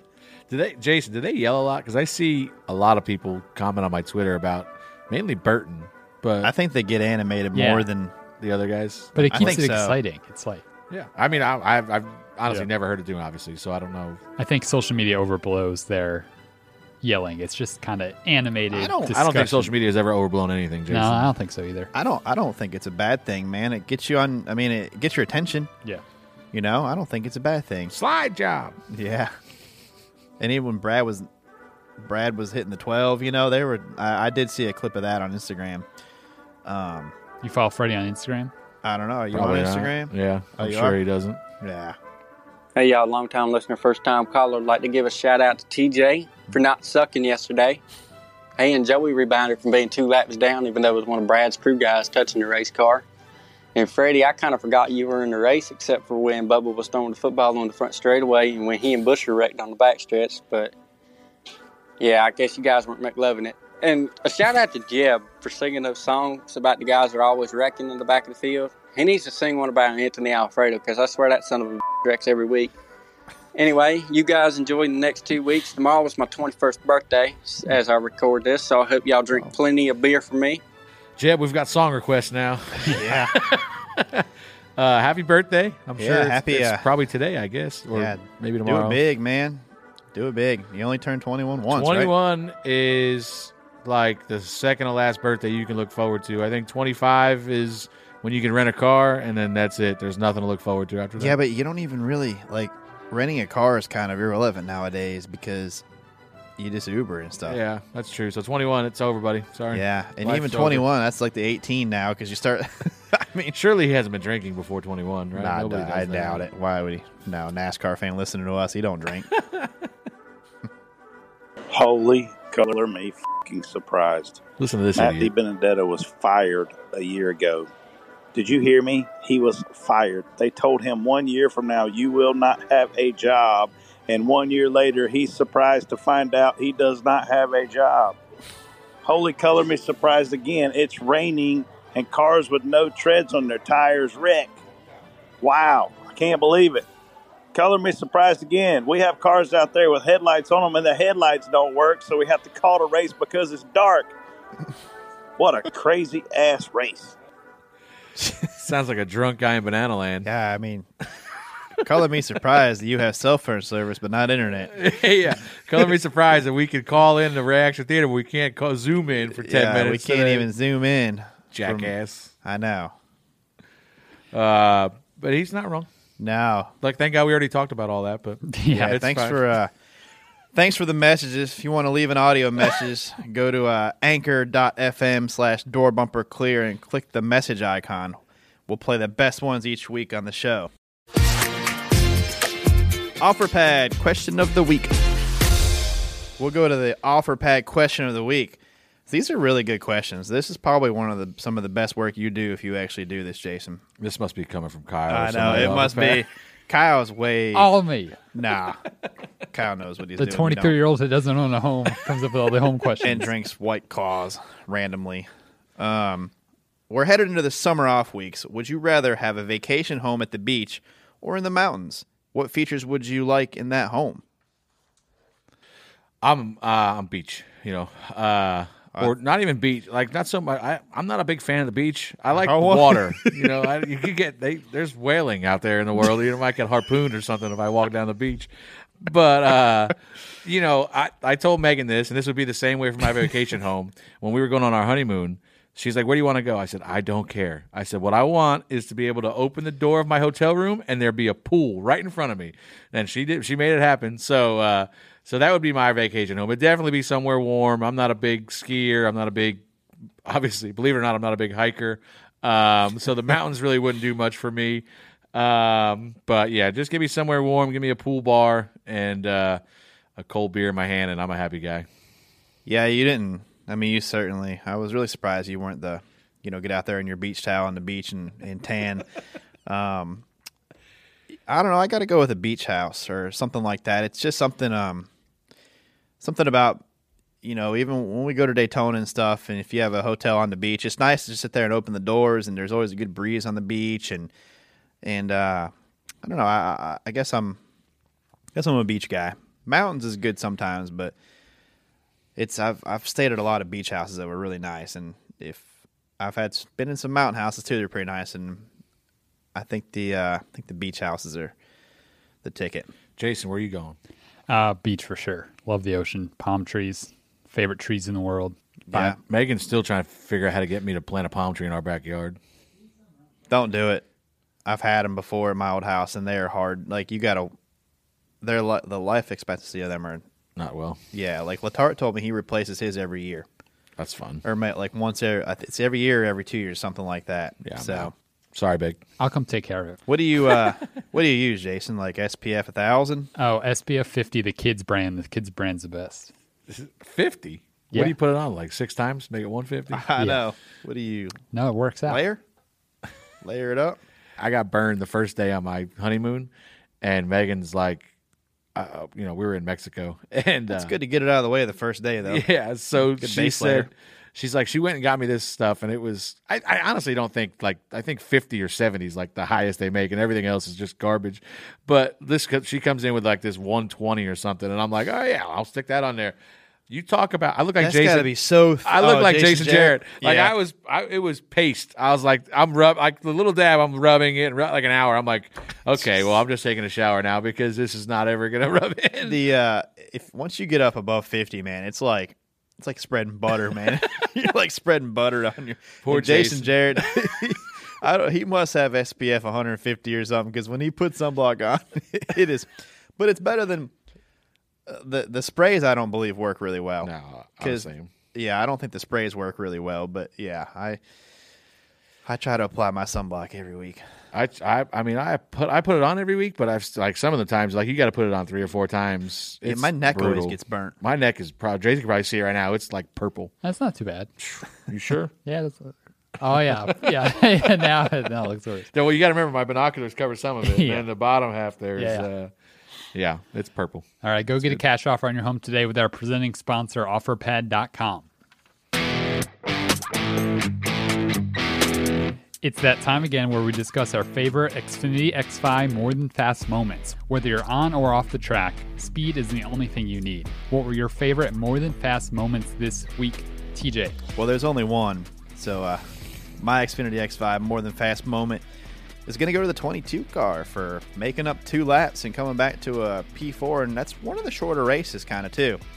So hard to do that. You know, Paul the team had a great car, and Joey had a great race. Pat self on back. I didn't say me. I said Joey drove a great race. Paul had a fast car. I did a good did job. a great job. When he cleared them guys, I was right on it, man. My Xfinity X5 more than fast moments goes to the 10. Just kind of out of nowhere yesterday. I mean, they've had a little bit of speed lately, but to go down there, run down Brad, run down everybody really. But, you know, at the end of the race there, run down Brad, pass Brad at one of his best tracks. Blaney was good all day. Run him down, pass him, and drive away from them guys, and then hold off the 20 late in the race when the 3's trying to hold you up. He was super fast yesterday, so that's my Xfinity X5 more than fast moment was the 10th car, Eric Almirola. Here on Door Bumper Clear, being more than fast is a way of life. Thankfully, there's plenty of weekly action for our Xfinity X5 more than fast moments. You know what else is more than fast, TJ? Xfinity X5. With the speed for all your devices, you also get the reliability and security that keeps your crew connected and protected. With Xfinity X5, you can do more of what you love with faster internet and a powerful and secure connection. Follow @Xfinity Racing on Twitter for even more Xfinity X5 more than fast moments, and don't forget to vote for your favorites. Thank you to Xfinity, proud premier partner of NASCAR.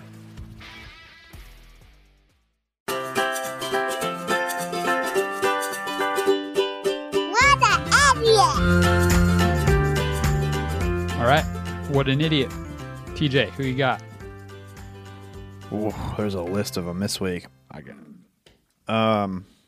Man, go to Freddie first because I gotta. You gotta decipher which one you want to go to. Here's my favorite one. It's a spotter podcast, like we talk about all the time. So I'm gonna pick on a spotter because that's what we get to do. So last week, where were we last week? Atlanta. We're leaving Atlanta, and we have a spotter group chat with all the spotters in it.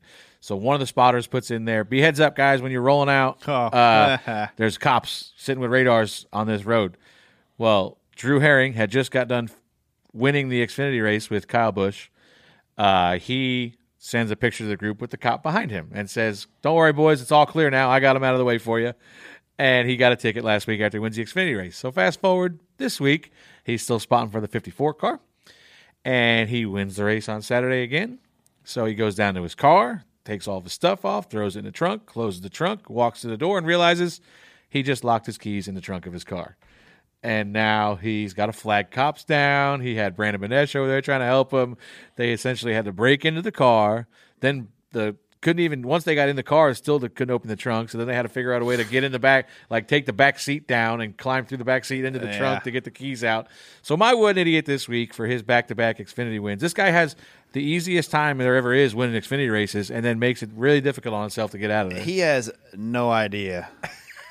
He came into the sport with Martin Truex, a past champion with some of the fastest cars every week, and he does the Xfinity cars, which are, equally well. They run good, and he spots for guys that win. He spots for Kyle, whoever's running that car, and he has never had to really endure what the rest of us have went through at some point.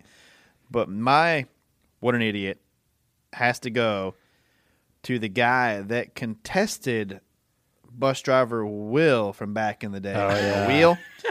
There was a gentleman at Lime Rock Park who tried to drive a motorhome across the track when there was a race going on. And I kind of feel threatened for Will because he tried to take Will's belt right here. And, you can't do he it. didn't win the race, though. There was a race going on when he tried to No, he cross. said he didn't win the race like Will did. Will won the race. Yeah. So, but this guy, I believe, tried to leave or cross the racetrack while the race was going on, I believe. Did you see it? Oh, I saw pictures of it. I didn't see it. Yeah, so that I don't know what point you can sit in a motorhome and watch cars go by on the track and think it's a good idea to try to cross at that point in time. Yeah. So just backstory, if you don't know, you know the guy? story. No. I'm just saying I don't know that guy, but if they don't know the people that are new listeners might not know Tommy the story Lime about. Yeah. Will was Elliott Sadler's bus driver, and one of the Southern 500s got rained out, yep. and the motorhomes go out basically the racetrack or pit road, and somehow Will broke out early and there's pictures of him beating. Who was it? Bobby Labonte, I think, won the race. I'm pretty sure it was Bobby Labonte. Will beat Bobby Labonte to start finish line. He leaves the gate as the cars are basically coming down pit road. So he's on pit road when it's pouring rain. In front of the cars they're lining up. So you got this motorhome, and it's Will. So that's Wheel. Good old Will. Yeah, I miss Will. He was great. He still is great, but I haven't seen him. There's a handful of motorhome drivers that I miss. Boyer's bus driver was always Curtis. Dirty. Curtis is pretty good. He's slinging cars up there in Emporia, Kansas. So I hope he is he a tow truck driver? No, he's a car salesman. Oh, he's a salesman. Yeah, he's selling cars. Okay. There's some I came across some TikTok account where it's like guys repoing cars. You ever seen them? No. You guys like Miami Repo or something. People come out like, I would not want to repo cars. I had some family that did that for a while. It's not safe. Would not want to do that. But do you follow Freddie on TikTok, TJ? Are you on TikTok? Maybe. I don't even know if I got an account. I must be because I see TikToks all the time. I mainly just watch this Cajun guy cook, and that's kind of it. I don't Dirty Mo Media is on TikTok. Dirty Mo. Oh, really? What are you guys TikToking? Well, we got some dances ready, so just get your dancing shoes. Is this new? Yes, very new. By the time the break's over in a few weeks, we're going to get you guys to do some dances. That's not gonna Yep. Yeah, Get I don't ready. know if you've seen my dance moves. That's There's what- only no, one that's of what us we that wanna can see. dance. Yeah, one guy can dance, and it's All right, him. he can stand He's in not the front, here. but y'all have to support him in the back. I'll support him in the background. And He's dancing. got to dance to Michael Jackson or he's clogging. I'm telling you what, the price of business is going up around here if you want me to start dancing on TikTok. It'll be great content. Go viral. DBC picks after New Hampshire. Brett wins with Eric Amarola. That was a good one he called. Freddie still now I'm leads with a excited. score of 11 to 7 to 5. Brett's in second. TJ's that in really third. hurt. We're making picks for Watkins Glen. And I have Brett's pick. He'll go last, but TJ, you're first. Oh, boy. Wow, this is going to be a tough one. Wonder who I'm going to pick. Is he running? Yeah. No, he's not. AJ? Yeah. Nope. What the hell? Brett's spotting with me. What the hell? This? All right. I don't know why he's not running.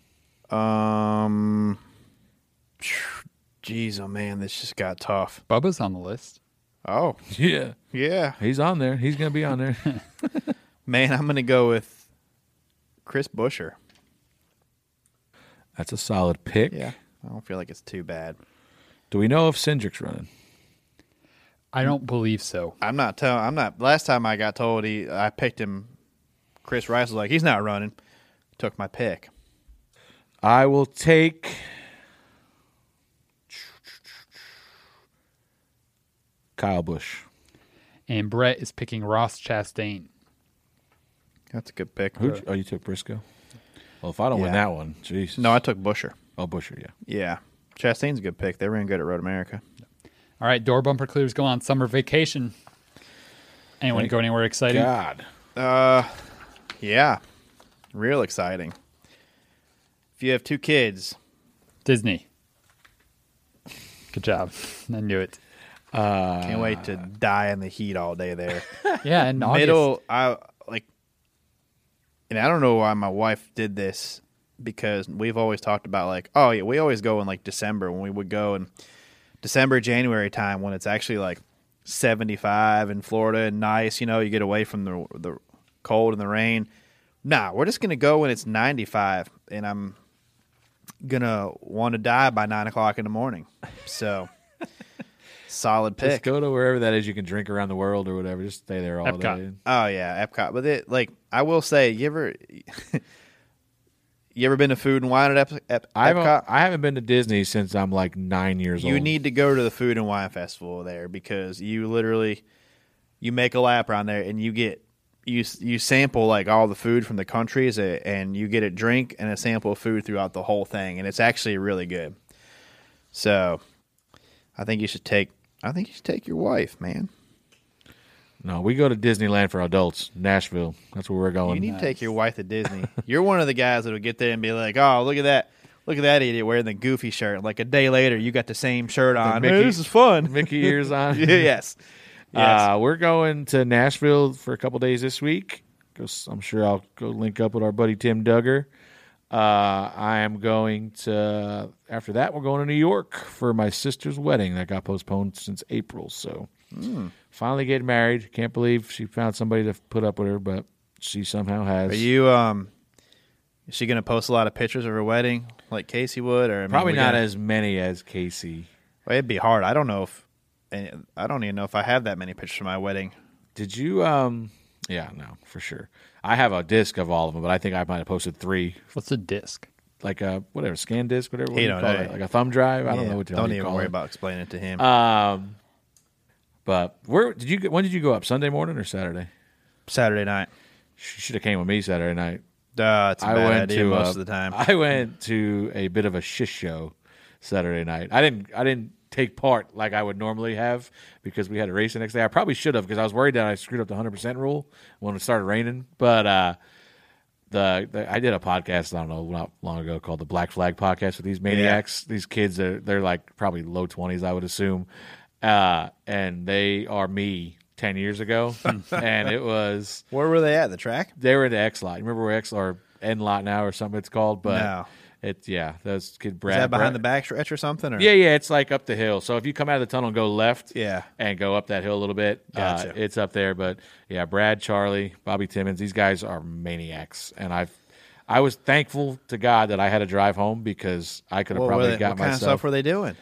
I mean, there may or may not have been stripper poles involved. I think I saw somebody's grandma take their shirt off. Oh God! It was. Should have started the show with this. I mean, it was impressive to say the least. So did the pole hold you? No, I spun around one time and the whole tent went down. It was amazing, but yeah, no, it was a show all on its own. I can't wait to hang out with them guys when I can actually kind of partake in the excitement. But it brought me back to like the way I would have acted 15, 20 years ago, whatever it is. You know, that's one thing that track has always kind of done. You always get a lot of racing there that weekend. And that's one reason why I was like going up there, because you normally had like a Busch East race or a K&N race. There's always that late model race that always ran too. There was like 5 races a weekend up there. So you could go and literally leave on Thursday and make a whole weekend out of camping up there.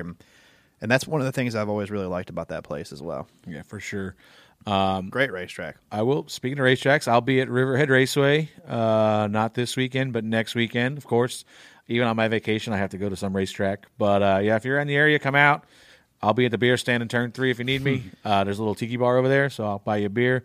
We'll talk trash about TJ while he's not there. There's a good chance that I am about dead by 9 o'clock in the morning the next week. So, starting next week. So, all right. So no shows until after Watkins Glen. Where are you going? I'm actually going home for the first time in like 2 years. Oh, so that's exciting. Fun. And going to a Red Sox game. Oh, who are they playing? Blue Jays, who are apparently really good now. Okay, or getting better. good. Yeah, where are they? Got some Buffalo Blue Jays. Yeah, exactly. That's what What's we're calling them. Aren't you a Mets fan? I am. You don't realize that the Pirates just kicked their ass. No, we came back yesterday, thank God. Yeah, they won 2 out of 3 or something, though, didn't they? We blew 2 5-run leads the first 2 games, and then we came back from 6-0 to win yesterday, thank God. Yeah. Jake DeGrom's on a DL now, though, so we'll see how that goes. We're first place, but we're trying our best to give it up. That's good, though. Blue Jays are fun. Oh, so can I tell a story quick about Brett? Did you see this? You going to tell the one about... So Brett goes to the baseball game with not Columbia. I'm definitely that's all everybody wants to ask me about now. That story will never come on this show while we're running. Maybe the last show. Never say never. I'm saying the last show possibly, but while we're running, while we're continuing on, we're never gonna tell that story. But so Brett goes to Nationals game. His Yeah. boy Bodie is a huge Fernando Tatis fan. Yeah. So Brett wanted to take him up there, and first of all, I wasn't following the game, but I look, and it started at like 7 or 7:30. At 10 o'clock, they're in the 5th inning. So I'm like, what's going on? Is there a rain delay? Well, I look at the score. It's 19-5 or something like that. I did see They're just scoring 100 runs. So I text Brett. I'm like, you picked a hell of a day to go to the game. He's like, we left. He's like, we were here for 3 hours already. It's only the 5th inning. But then I think it was the next night that they had a shooting in the stadium. And outside. I was like, or outside the stadium that delayed the game and postponed the game, I think. But, I mean, what a crazy circumstance that I saw that. Did that what ended up happening with that? I saw people got hurt. I didn't really look into it. I talked to Brett about it a little bit, but I was like, wow. I mean, thank God you guys weren't there one night later. Was it like a disagreement? I don't know. I didn't look at any of the details. I just saw where I think 3 or 4 people got injured, and I mean, to see the clips, the pictures of people diving in the dugout, and like it was crazy. Thank God they weren't there that night. That'd have been. Because Brett had his 3 kids with him, so I mean, it was that would have been a bad deal for them. But thankfully, they were safe. They're now sitting on a beach in Banana Land, and hopefully, the people that got hurt are going to be okay. Yeah. Thanks for listening. We'll be back better than ever. Yeah. Probably hungover. When we coming back? After a race? Watkins Glen. We're coming back after the Glen. So, I should have a good starting spot there. We'll see if we can try to stay in the lead lap before. I probably will not. All right. Well, I appreciate it. We'll talk to you guys after the Glen. Holla. Word.